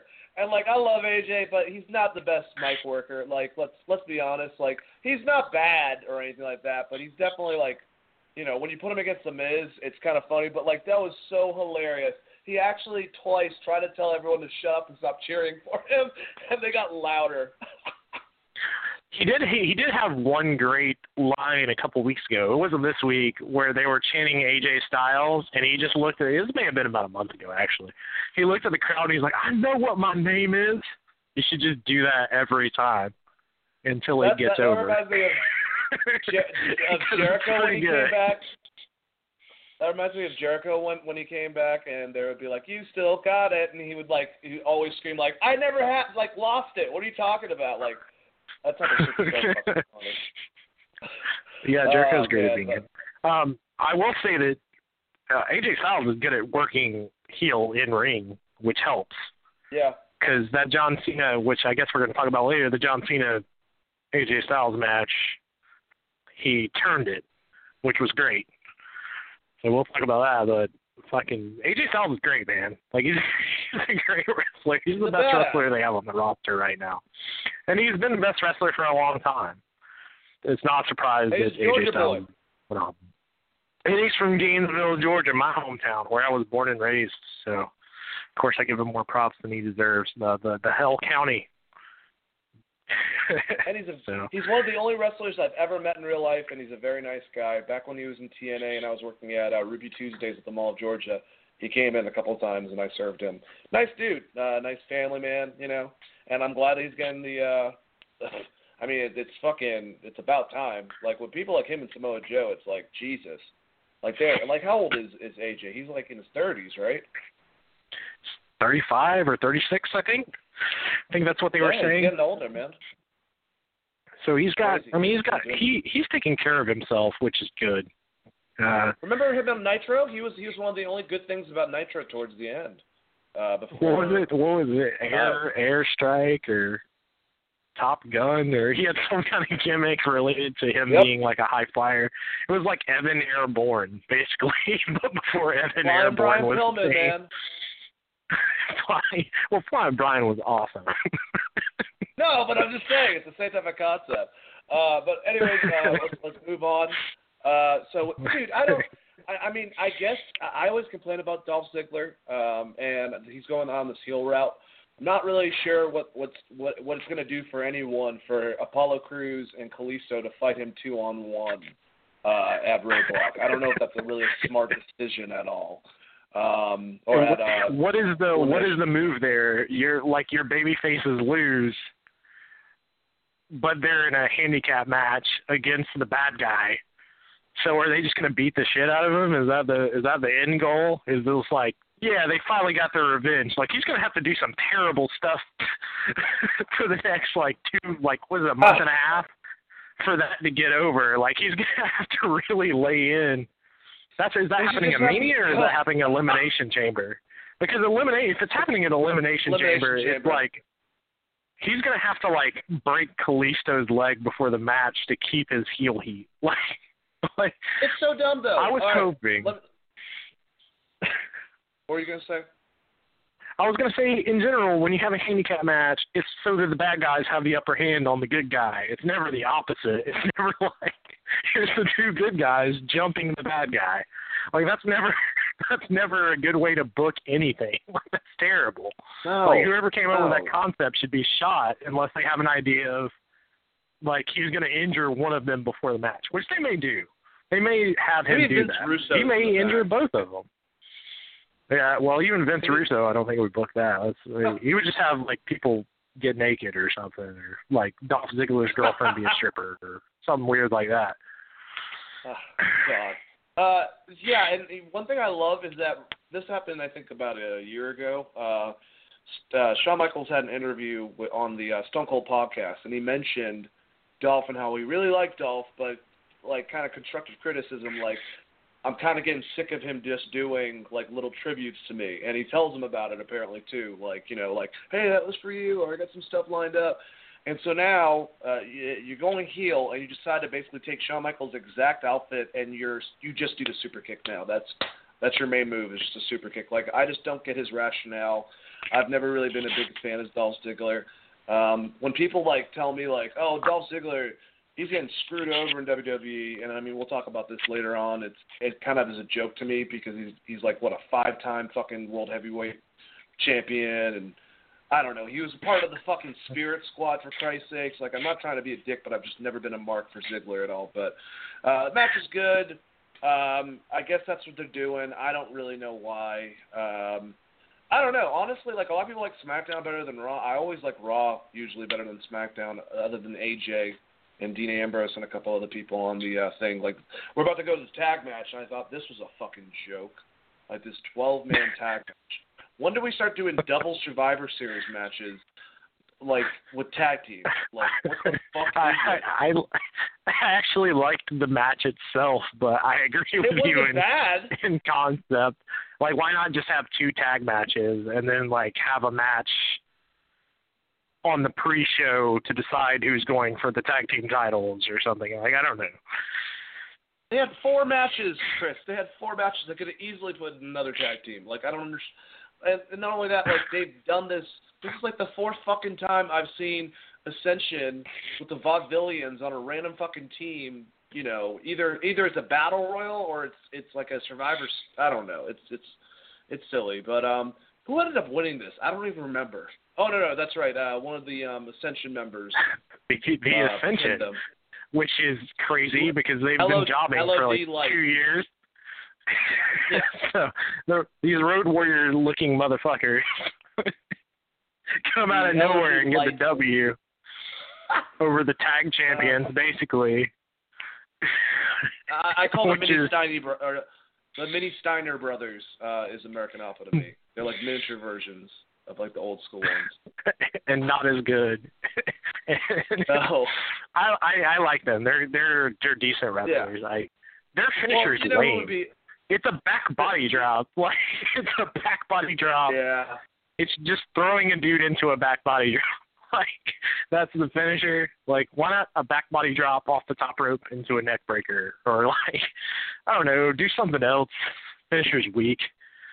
They should have a dual submission. Like, I don't know, anything other than what they're doing currently. I like Chad Gable. I think he could get over without the other guy. Yeah, I agree. I could definitely see how with Chad Gable. I think that it just sucks that Zack Ryder actually hurt himself, because I was actually starting to really like the Hype Bros, and I really like what's his name? I don't know, concussion football player dude, Mojo Riley. Oh man, Mojo, yeah. It works with them because they were about to get the title, and then Zack hurt himself. Unfortunately. Zach can sell. So, like, you have Zach, he's selling the entire match, basically getting his ass beat, and then he hits the hot tag, which is just like, I mean, it's the Rock and Roll Express, gimmick. Like, one guy takes the ass beat in the entire match, and he gets the hot tag, and then that's the win. Like, that's the W. It's not, there's nothing past that. You don't have, like, the spots they do now where it's like, well, there's a hot tag, but then there's another hot tag. They overdo it so much on tag team wrestling sometimes. SmackDown has a better tag team division, so I wish they would do more with it. But... it's frustrating. It's frustrating. Yeah, it's definitely. John Cena defeated Randy Orton. That was a really good match. I think Randy was tweeted after that, now do you want to see a match at WrestleMania? And no, still I do not want to see you guys fight at WrestleMania. No offense. Thanks for doing it on SmackDown. Now you guys don't have to. And it was an awesome match. Short, obviously, shorter than it would be, but you know what I'm saying. How did you feel about this? Good match. I will go back a little bit. Is it Luke Harper? Right? Luke Harper cut one hell of a wrestling promo. He cut a wrestling-ass wrestling promo. He had an objective. He had whose ass he wanted to beat. He had why, and then he came out and he did it. So all of that I love. I think that he could be, if you gave him like a common man type thing, and you let him be him and kind of do those basic old school wrestling promos, he could be over. He's got this Bruiser Brody look to him. He's a good in-ring worker, though he doesn't get to show it very often. But I liked everything about that match. I thought it was fine. It sets up the Fastlane match, and it gives Bray the opportunity to win at Elimination Chamber, essentially. That's a good point. But do you think Bray's going to win it? If it's true with the things, Bray Wyatt's probably going to win Elimination Chamber, which I'm happy for him, but under the condition, I'm sure he's going to lose it pretty much. Do you think they're going to let Randy, let him defeat Randy at WrestleMania? I don't see that happening for some reason. If they're smart, they should. Because if they're trying to build a new, if they're going to build a new Undertaker, they got to start now. Well, which I'm assuming is what they're going for.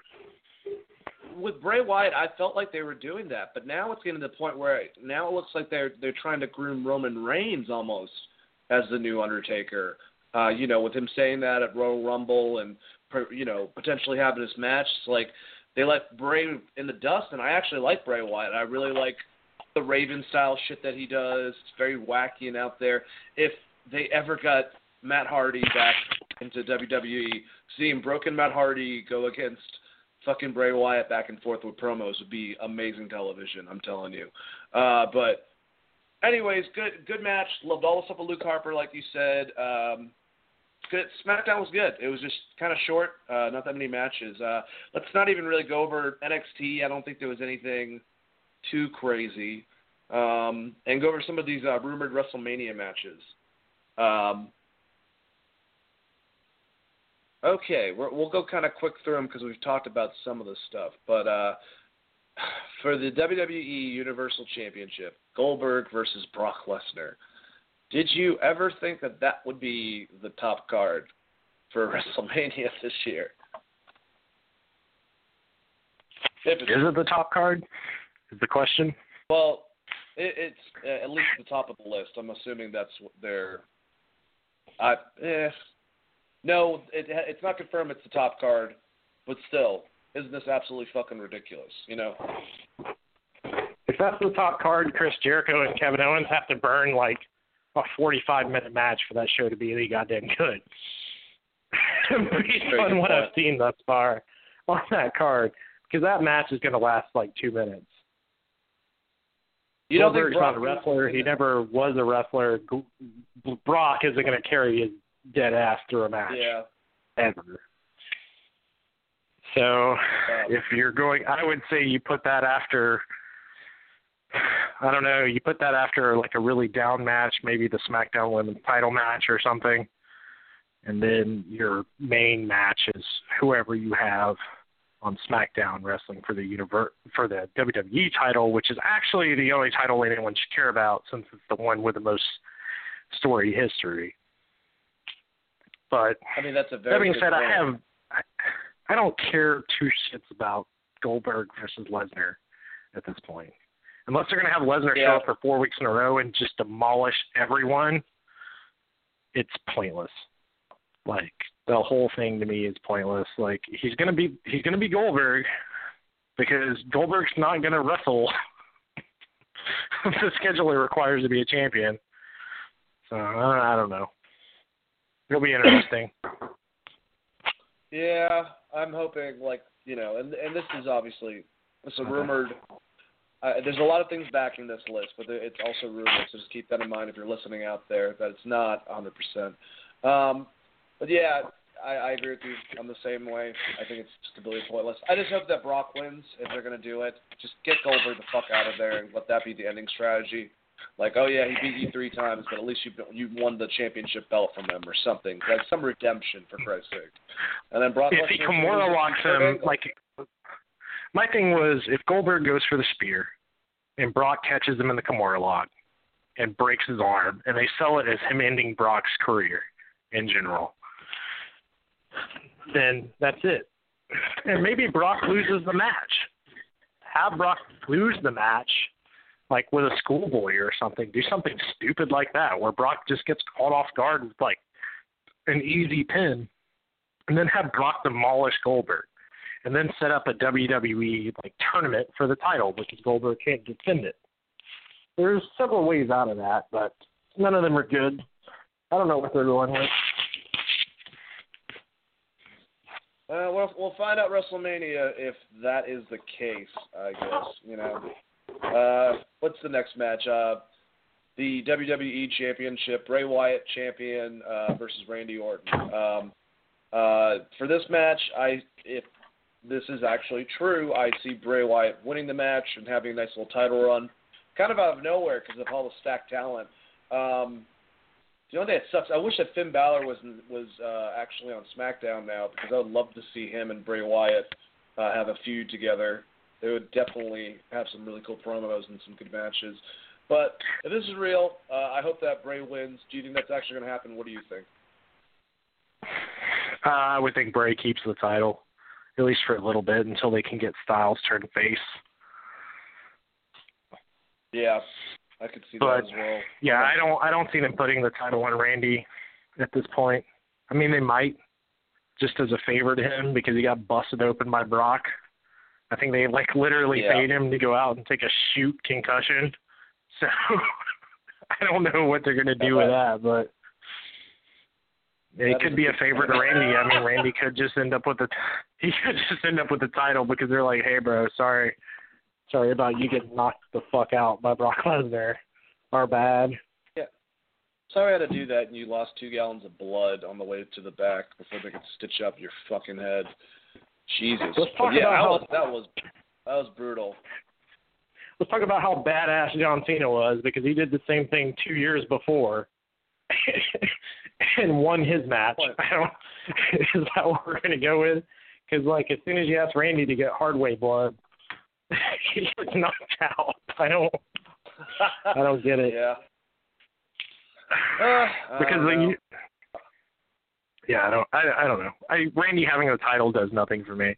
AJ Styles versus Randy Orton will be a good match, though.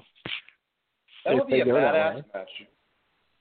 And then that's AJ 2 Styles people we haven't seen together, and AJ Styles can pretty much work with a fucking dustpan if he needed to. I gotta say though, Randy though in the ring, dude, I love watching him work, because it's just amazing how he's really taken that concept of the Viper, and I feel like the man studied the way snakes move, because the way that he just will move and appear in the ring, just a great guy to watch for his performance. Just a lot of fun. But yeah, I don't want him as champion.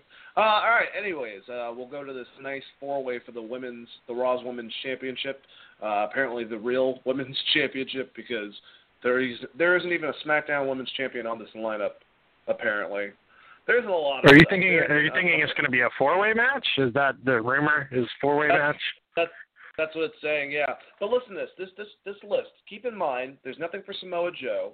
There's nothing for Finn Balor, potentially. There's no SmackDown Women's Championship match on the list at all. No Intercontinental match. No United States match. So there has to be either ones added to this that we don't know about, or this is 100% bullshit. I would say for Intercontinental, you got Dean Ambrose versus Dolph Ziggler, because that's where they're building that.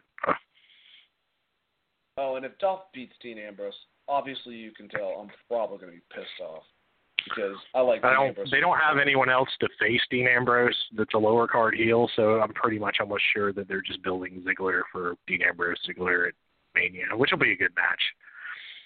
It will. No, I don't think it'll be a great match. If it's a ladder match, it'll be fucking amazing, but we'll see if they do that. All right, so this 4-way match, though, who do you think's going to win? Do you think Charlotte's going to end up winning it? I don't see Nia Jax winning. I see either Bayley or Charlotte. Those are my only 2 options, honestly. I think Charlotte drops the title beforehand on a Monday Night Raw to Bayley and then wins it back at WrestleMania, continuing her streak as undefeated at pay-per-views. I like it. I like that concept. I like Charlotte, man. She's grown on me. No one will ever have her dad's energy, but there are a lot of aspects of. I don't know if she was studying her dad or something like that, but a lot of aspects of her father in her, and she's a great athlete. I wish she wasn't so stiff, because obviously we can tell in the past she can hurt people, but I mean Sasha's done it. It happens, but. She's fun to watch. I don't blame any of those on Charlotte. I blame some of those on Sasha. Charlotte's actually saved her neck a couple times. Specifically, the first match they had, Sasha went for that suicide dive that they constantly show.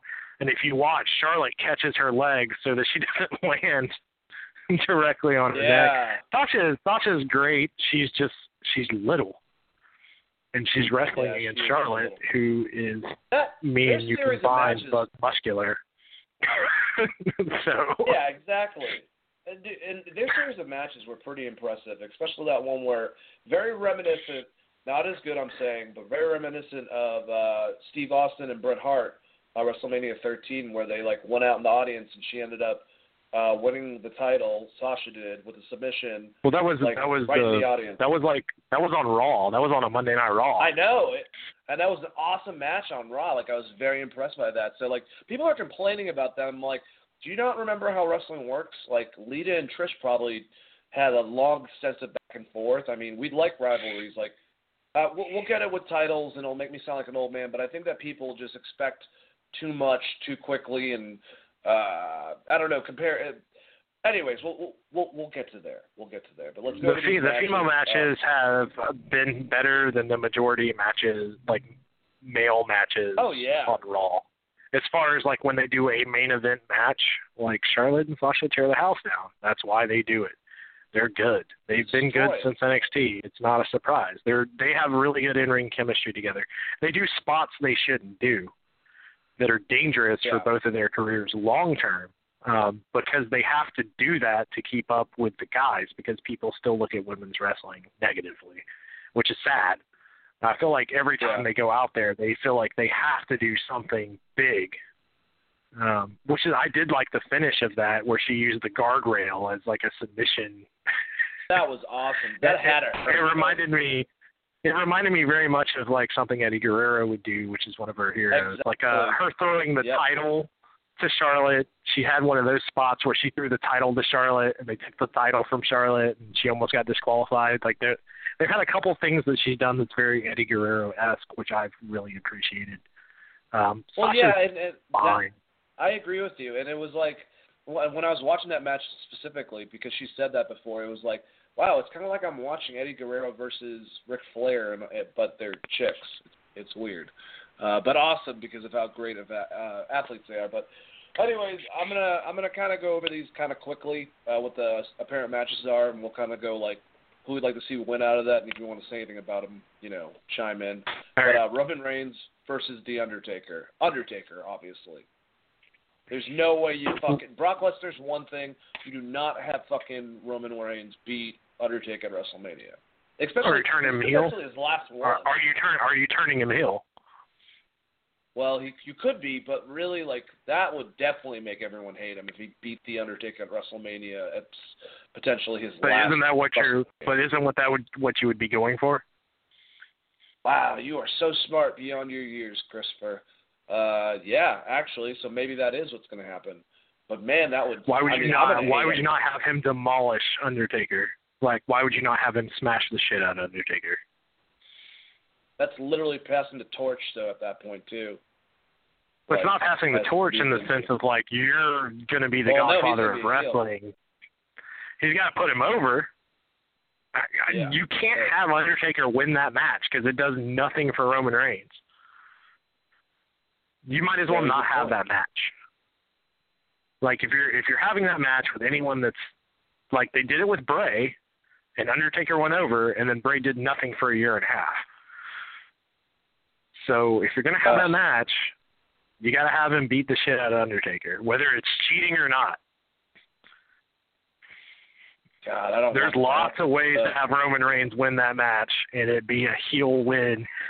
And he didn't really beat The Undertaker. And then you can set it up down SummerSlam or something and pay Undertaker to come back one more time. Undertaker's streak's unimportant at this point. He lost. It's over. Doesn't matter. People just care about seeing him at WrestleMania.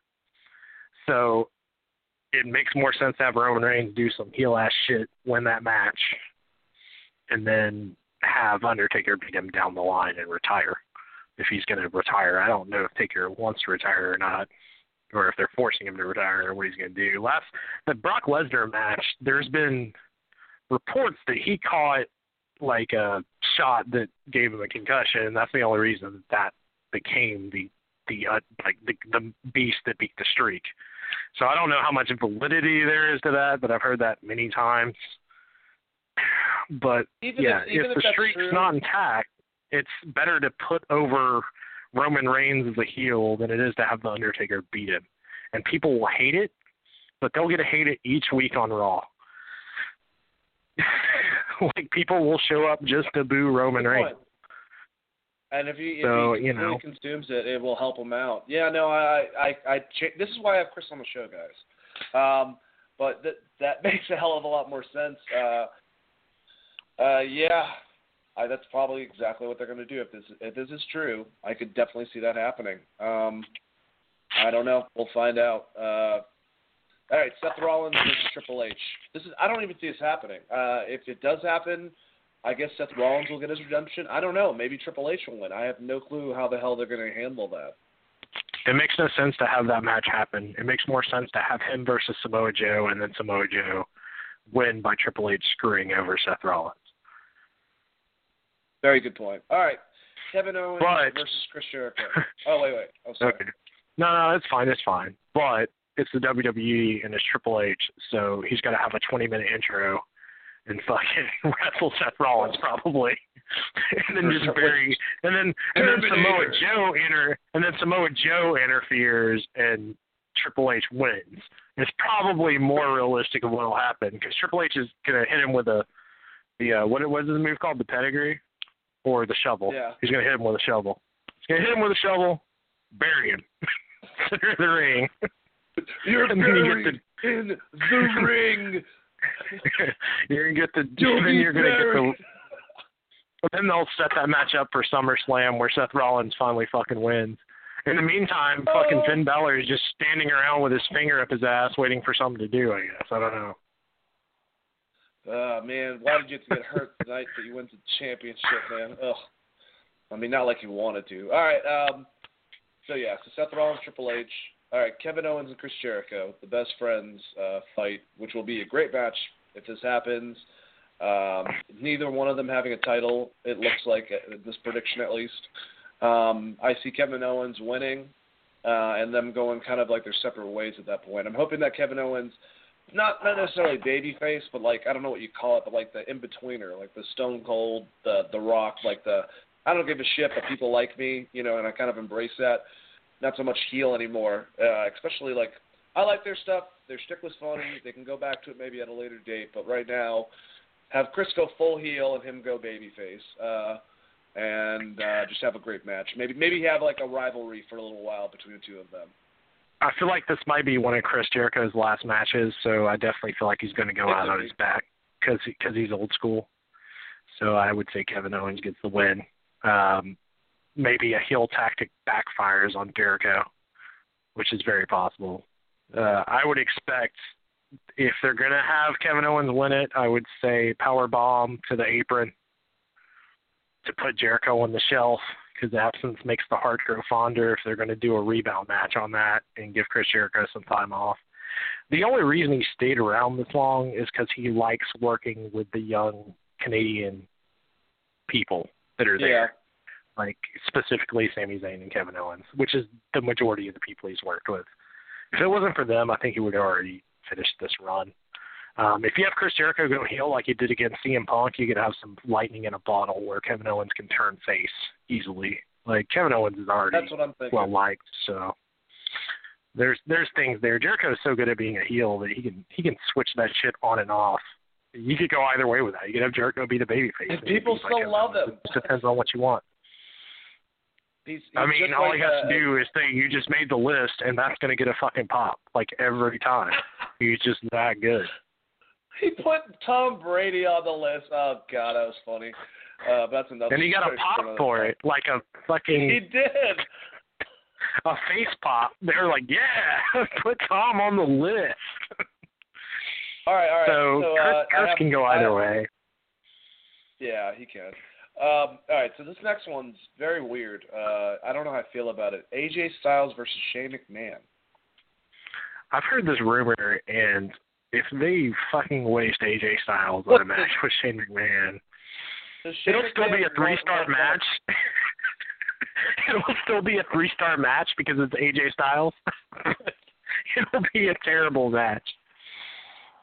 Unless the goal is to end Shane McMahon. Like, unless Shane McMahon's going away, like he doesn't want to be part of the family business anymore, then it's a good blow-off.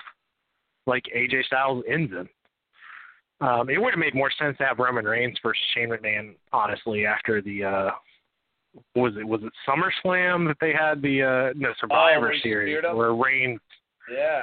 Speared him for the concussion. Why does Shane want to get in the ring again? Hey, Shane, I appreciate you doing these ridiculous spots that not even some hardcore wrestlers would fucking do. That even Mick Foley would be like, why would you try that? Like, that's something I would do. That's stupid. Like, I appreciate that, but, like, dude, you're getting older, and, like, that looked so painful when Roman Reigns speared him. You could see, like, the life come out of his body for a fucking couple seconds. And that's that's on Roman. Roman should have not done that spot. That was a bad spot in general. You can't control that. You can't control the momentum on that, which is the same thing with like an Alabama slam. Like if someone hits you with an Alabama slam, it's all about you tucking your head depending on how hard they slam you. You can easily get a concussion from taking a flat back bump if you don't know what you're doing. Shane McMahon's not a professional wrestler. He's wrestled and he has training, but he doesn't do this shit every night like these dudes. He might not. All it takes is him not to tuck his chin at the right time, or the other guy to go too early in a spot like that to catastrophe, I should say. Not catastrophic is what I was looking for. Catastrophic. But yeah. That match will be the drizzling shits, but it'll still be a 3-star match because AJ Styles is there and he'll sell forever until it's a good match. Yeah. But they'll make it look good. I don't know how you salvage that. So these last 3 matches, I'm just gonna state, and you can say whatever you want. To me, they're just completely whatever. One's the Andre the Giant Memorial or Battle Royal, which I'm sure will be fun. The other one is the Big Show versus Shaquille O'Neal, which we know is happening. I'm sure that's going to be fine, but I feel like the Big Show has gotten so healthy. Well, obviously, so he can live longer because he's a huge dude, big heart. But also so he could carry fucking Shaq through his whole entire match that they have. And then the last one is John Cena and Nikki Bella versus The Miz and Maurice, which I don't care about at all. Why not just have John Cena and The Miz? Like, why do you have to have Nikki Bella wrestle? This is Show's retirement match, basically. Because if you have Shaquille O'Neal beat The Big Show at WrestleMania after he's already lost to Shaquille O'Neal, didn't he lose to him before or get tossed out of the Rumble or something? He already lost to Floyd Mayweather. He lost to Floyd Mayweather Jr. It's like they're trying to capture this celebrity aspect that's just really bad for what the show was, like what Big Show was. Like when he was the Giant versus Hulk Hogan at Hog Wild in 1996, like that dude was a legit fucking worker, like a great wrestler who was a dominant force in great shape. And now he got back in this great shape, and you're going to have him do this bullshit match against Shaquille O'Neal, and it makes my stomach turn because I could give 2 shits less about Shaquille O'Neal. I guess he's over, but how many people are going to tune in just to see the Shaquille O'Neal match? Like, I would say few. No one. I mean, it's just going to get they'll get advertisement time on ESPN, that's for sure. And I mean, I'm sure that's the angle they're going for. That's why they usually do stuff like that, but it is pointless, and it sucks that might potentially be one of Big Show's last matches. Dude's like 40, man. Like he's. I mean, Mark Henry is the same way. Like if you're gonna have anyone work each other, have a Mark Henry Big Show retirement match. Build both of them up. Have that match. Don't have the Shaquille O'Neal Big Show match and have Shaquille O'Neal, who doesn't know how to wrestle, is not gonna take. He's gonna take 0 fucking bumps. So I don't know. Yeah, there's no way he's gonna be fucking thrown on his back. Stephen Amell probably did a better job as a celebrity professional wrestler. Who'd you say? Carl Malone? No, him and DDP. Him and Rodman. Oh God, that was some stupid shit. What about? Yeah, but they both learned how to take bumps. That's a good point. It's a little different.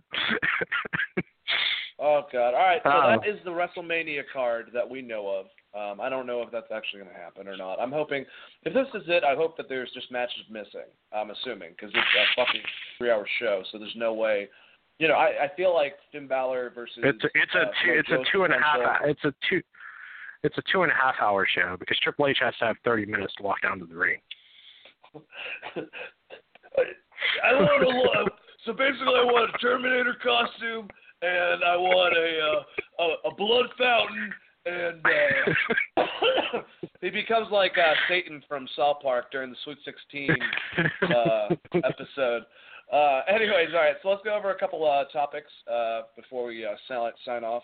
All right, what ones can we get realistically to and get some meat out of? Try to go back on this first one.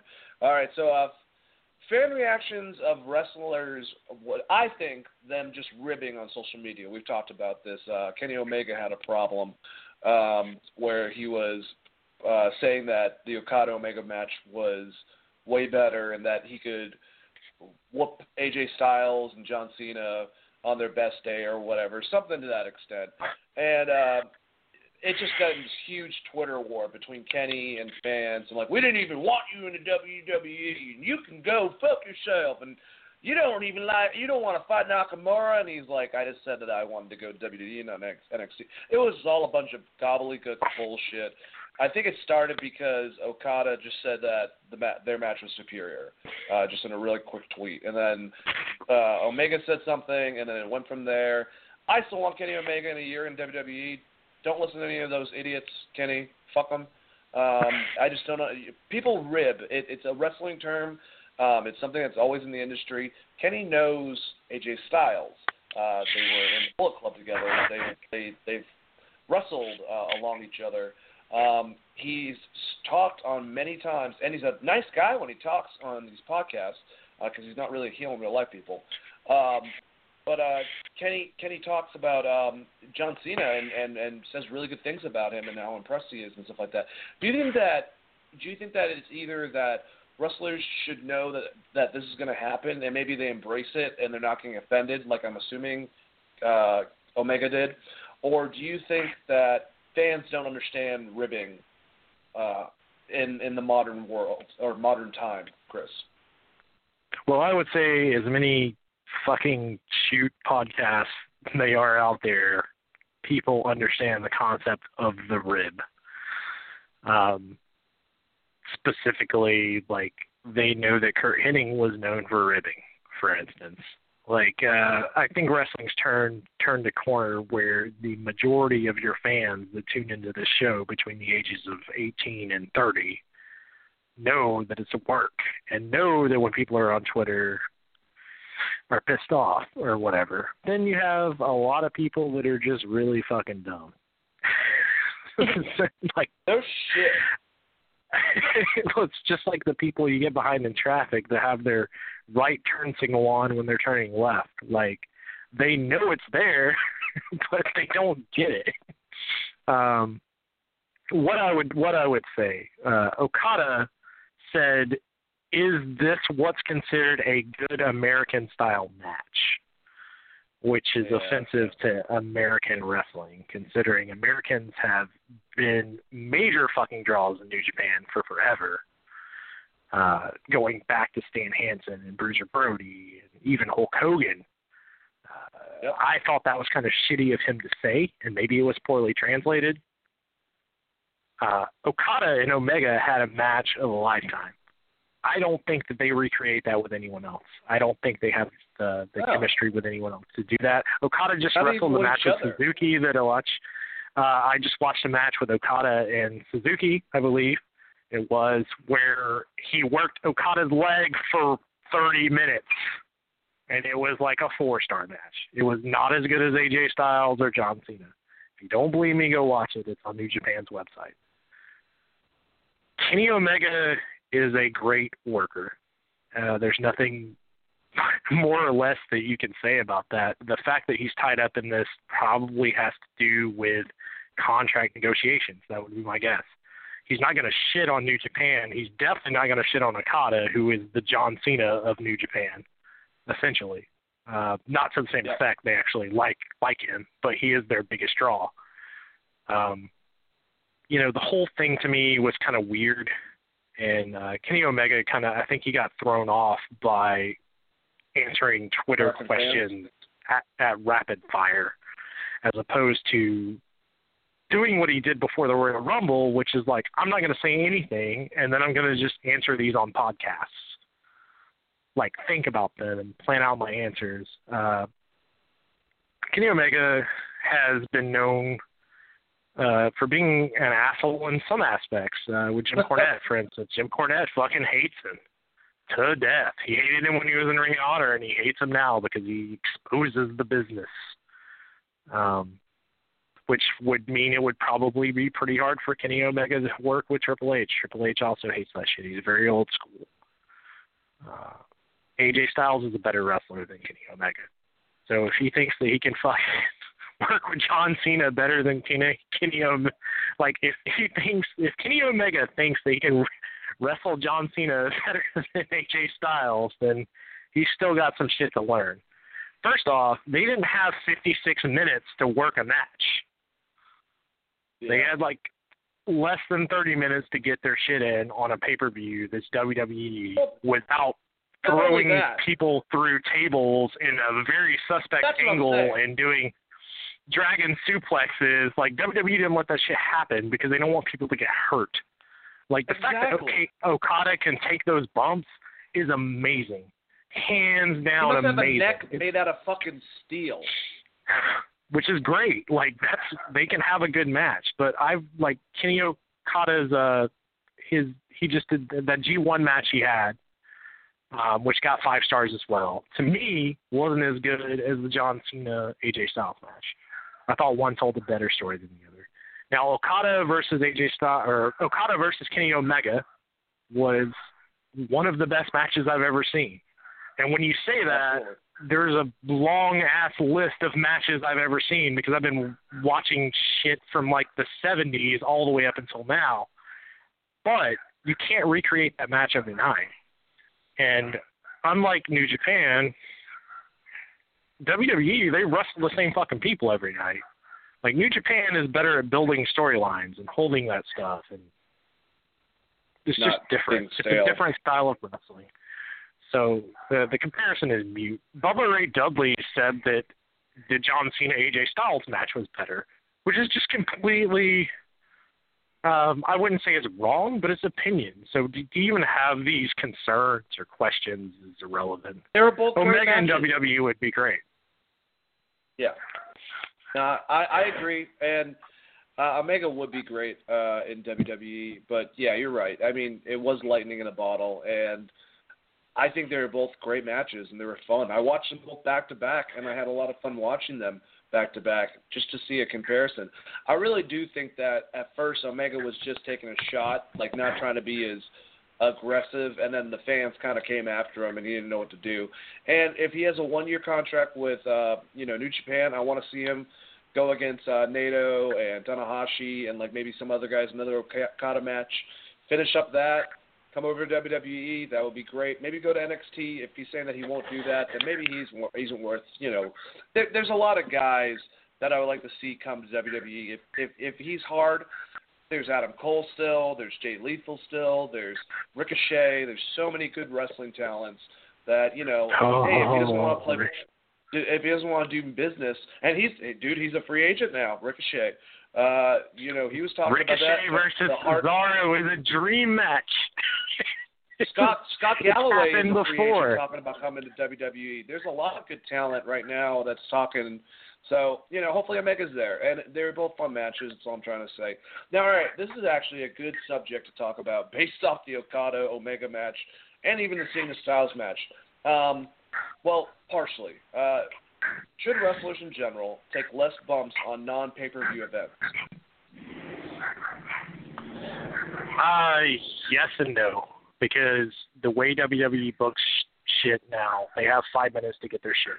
So if you're any high flyer, you have to take bumps. So it's a very good point. Yes but and no. Longevity is what I'm looking at.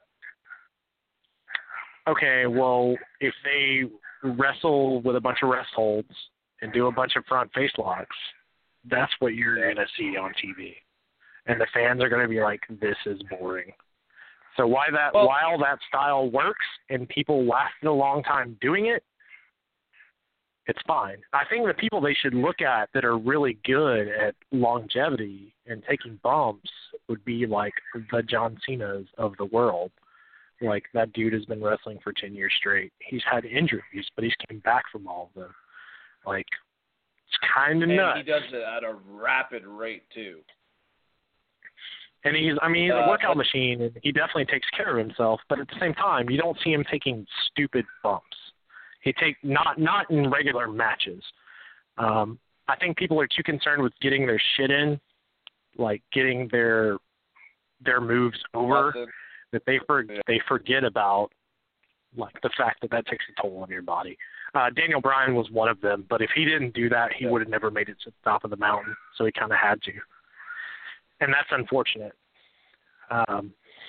which is why I think people like Kenny Omega don't really want to go to the WWE unless they have to, unless it's going to be a money cow for them, because they know that that's it's going to take to get over there. So I feel like they are anyways, but I feel like during the week especially, on non pay-per-views, instead of putting them through tables, instead of smashing them against the stairs, which does not always work right, against the fucking sidings around the fucking ring and shit like that, the barriers. Maybe if they incorporated, and I mean they are, they're forced to because of the wrestlers, but maybe they incorporate more strong style and stronger strikes and faster and quicker moves like that more often. So you don't have to just do technical moves, because that does bore people, unfortunately. I love that shit. You love that shit. Guys like Dean Malenko and even Bret Hart and all that type of shit.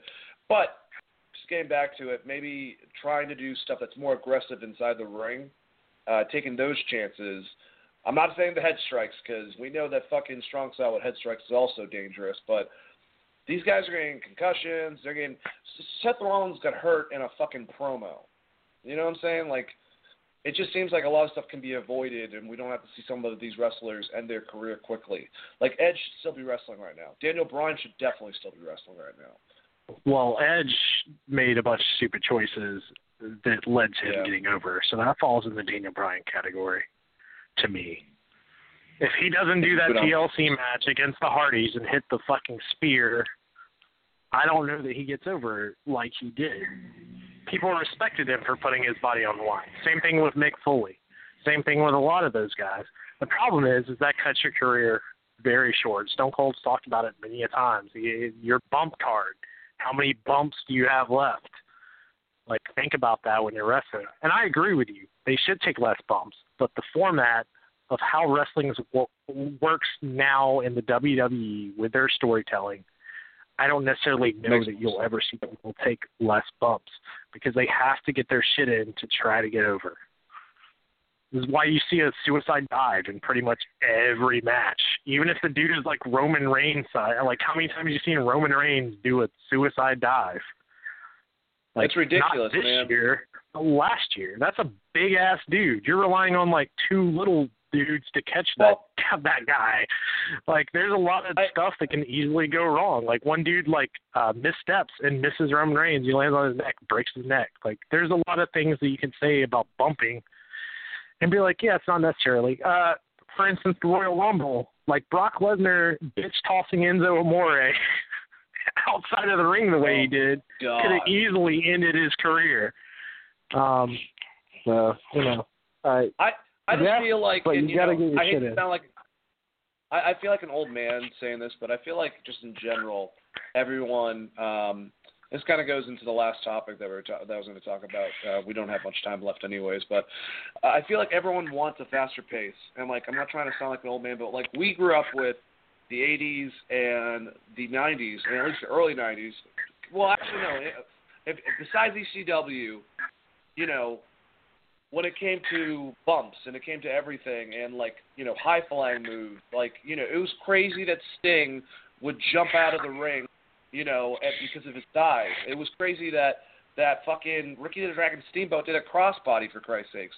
Like, obviously, like, Hayabusa came around, and you have, like, all these other, Shawn Michaels putting his in.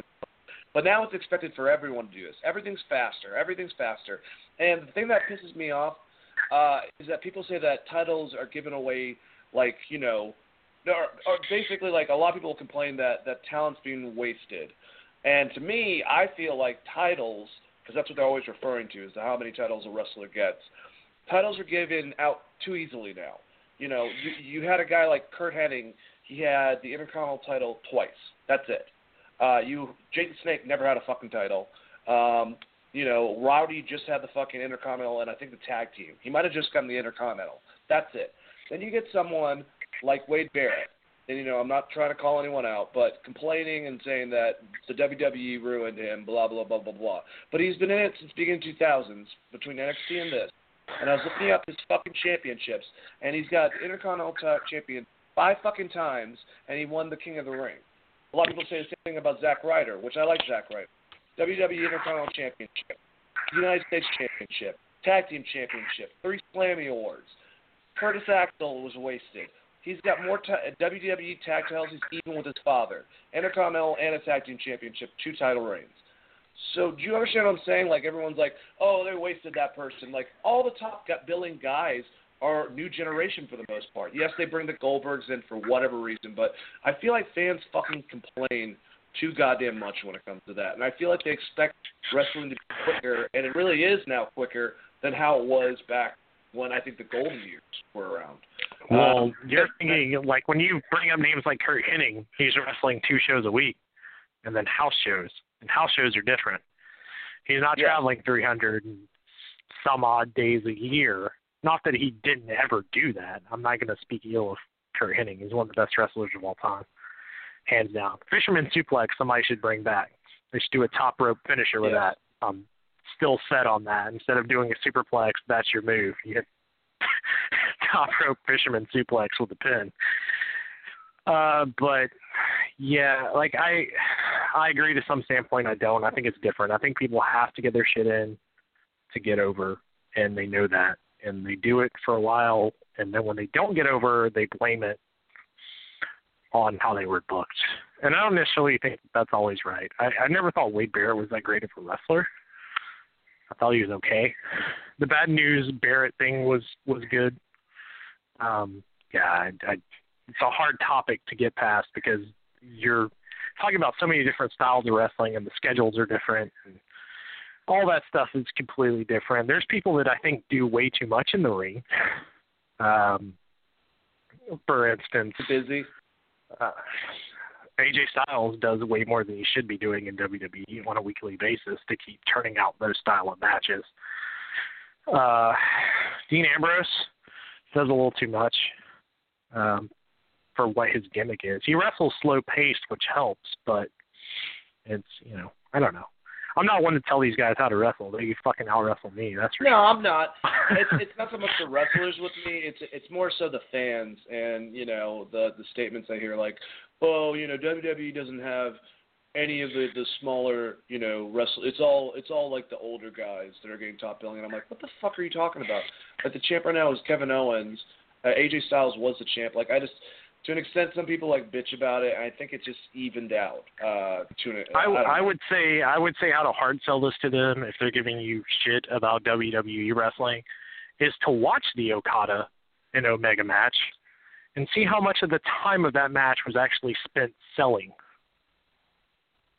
Good point. It's a very good point. Because you can have if you have a long match like that, you can sell it.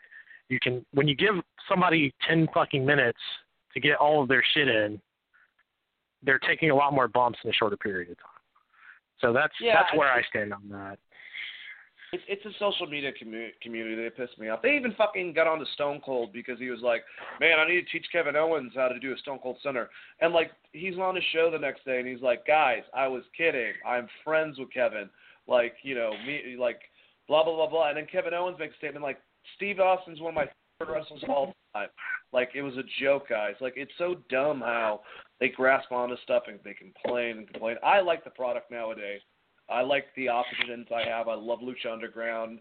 The stuff that's going on in New Japan, Ring of Honor. I don't really watch TNA. I'm hoping that dies and we get all their talent in all these various other places. But, it's whatever. We got a minute left. I want to thank everyone out there for listening, or if you're listening it later on pre-recording. we're going to be here every week, hopefully. Juwan's going to join us. So it's going to be me, Chris, and Juwan talking about wrestling, recapping, and just going over some subjects.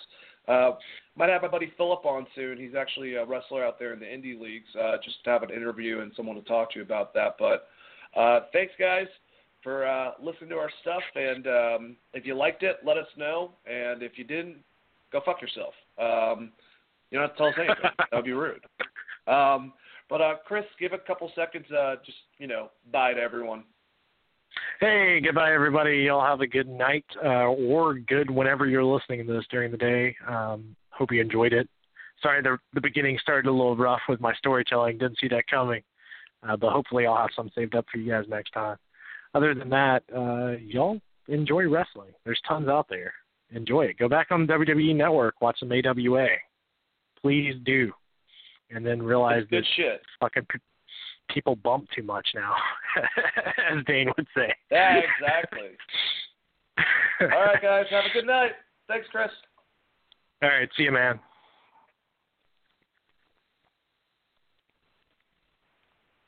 BetMGM has an unreal deal for sports fans in Virginia. Turn $5 into $150 instantly when you place your first wager at BetMGM. Simply download the BetMGM app and sign up using code Champion150. Then, place a $5 wager on any sport. You'll receive $150 in bonus bets, regardless of your wager's outcome. And if you think the fun stops there, the king of sportsbooks has plenty of surprises in store. Check out daily promotions, same-game parlays, live bets, and so much more. Download the app in Virginia today and get $150 in bonus bets instantly from your first wager. Only at BetMGM.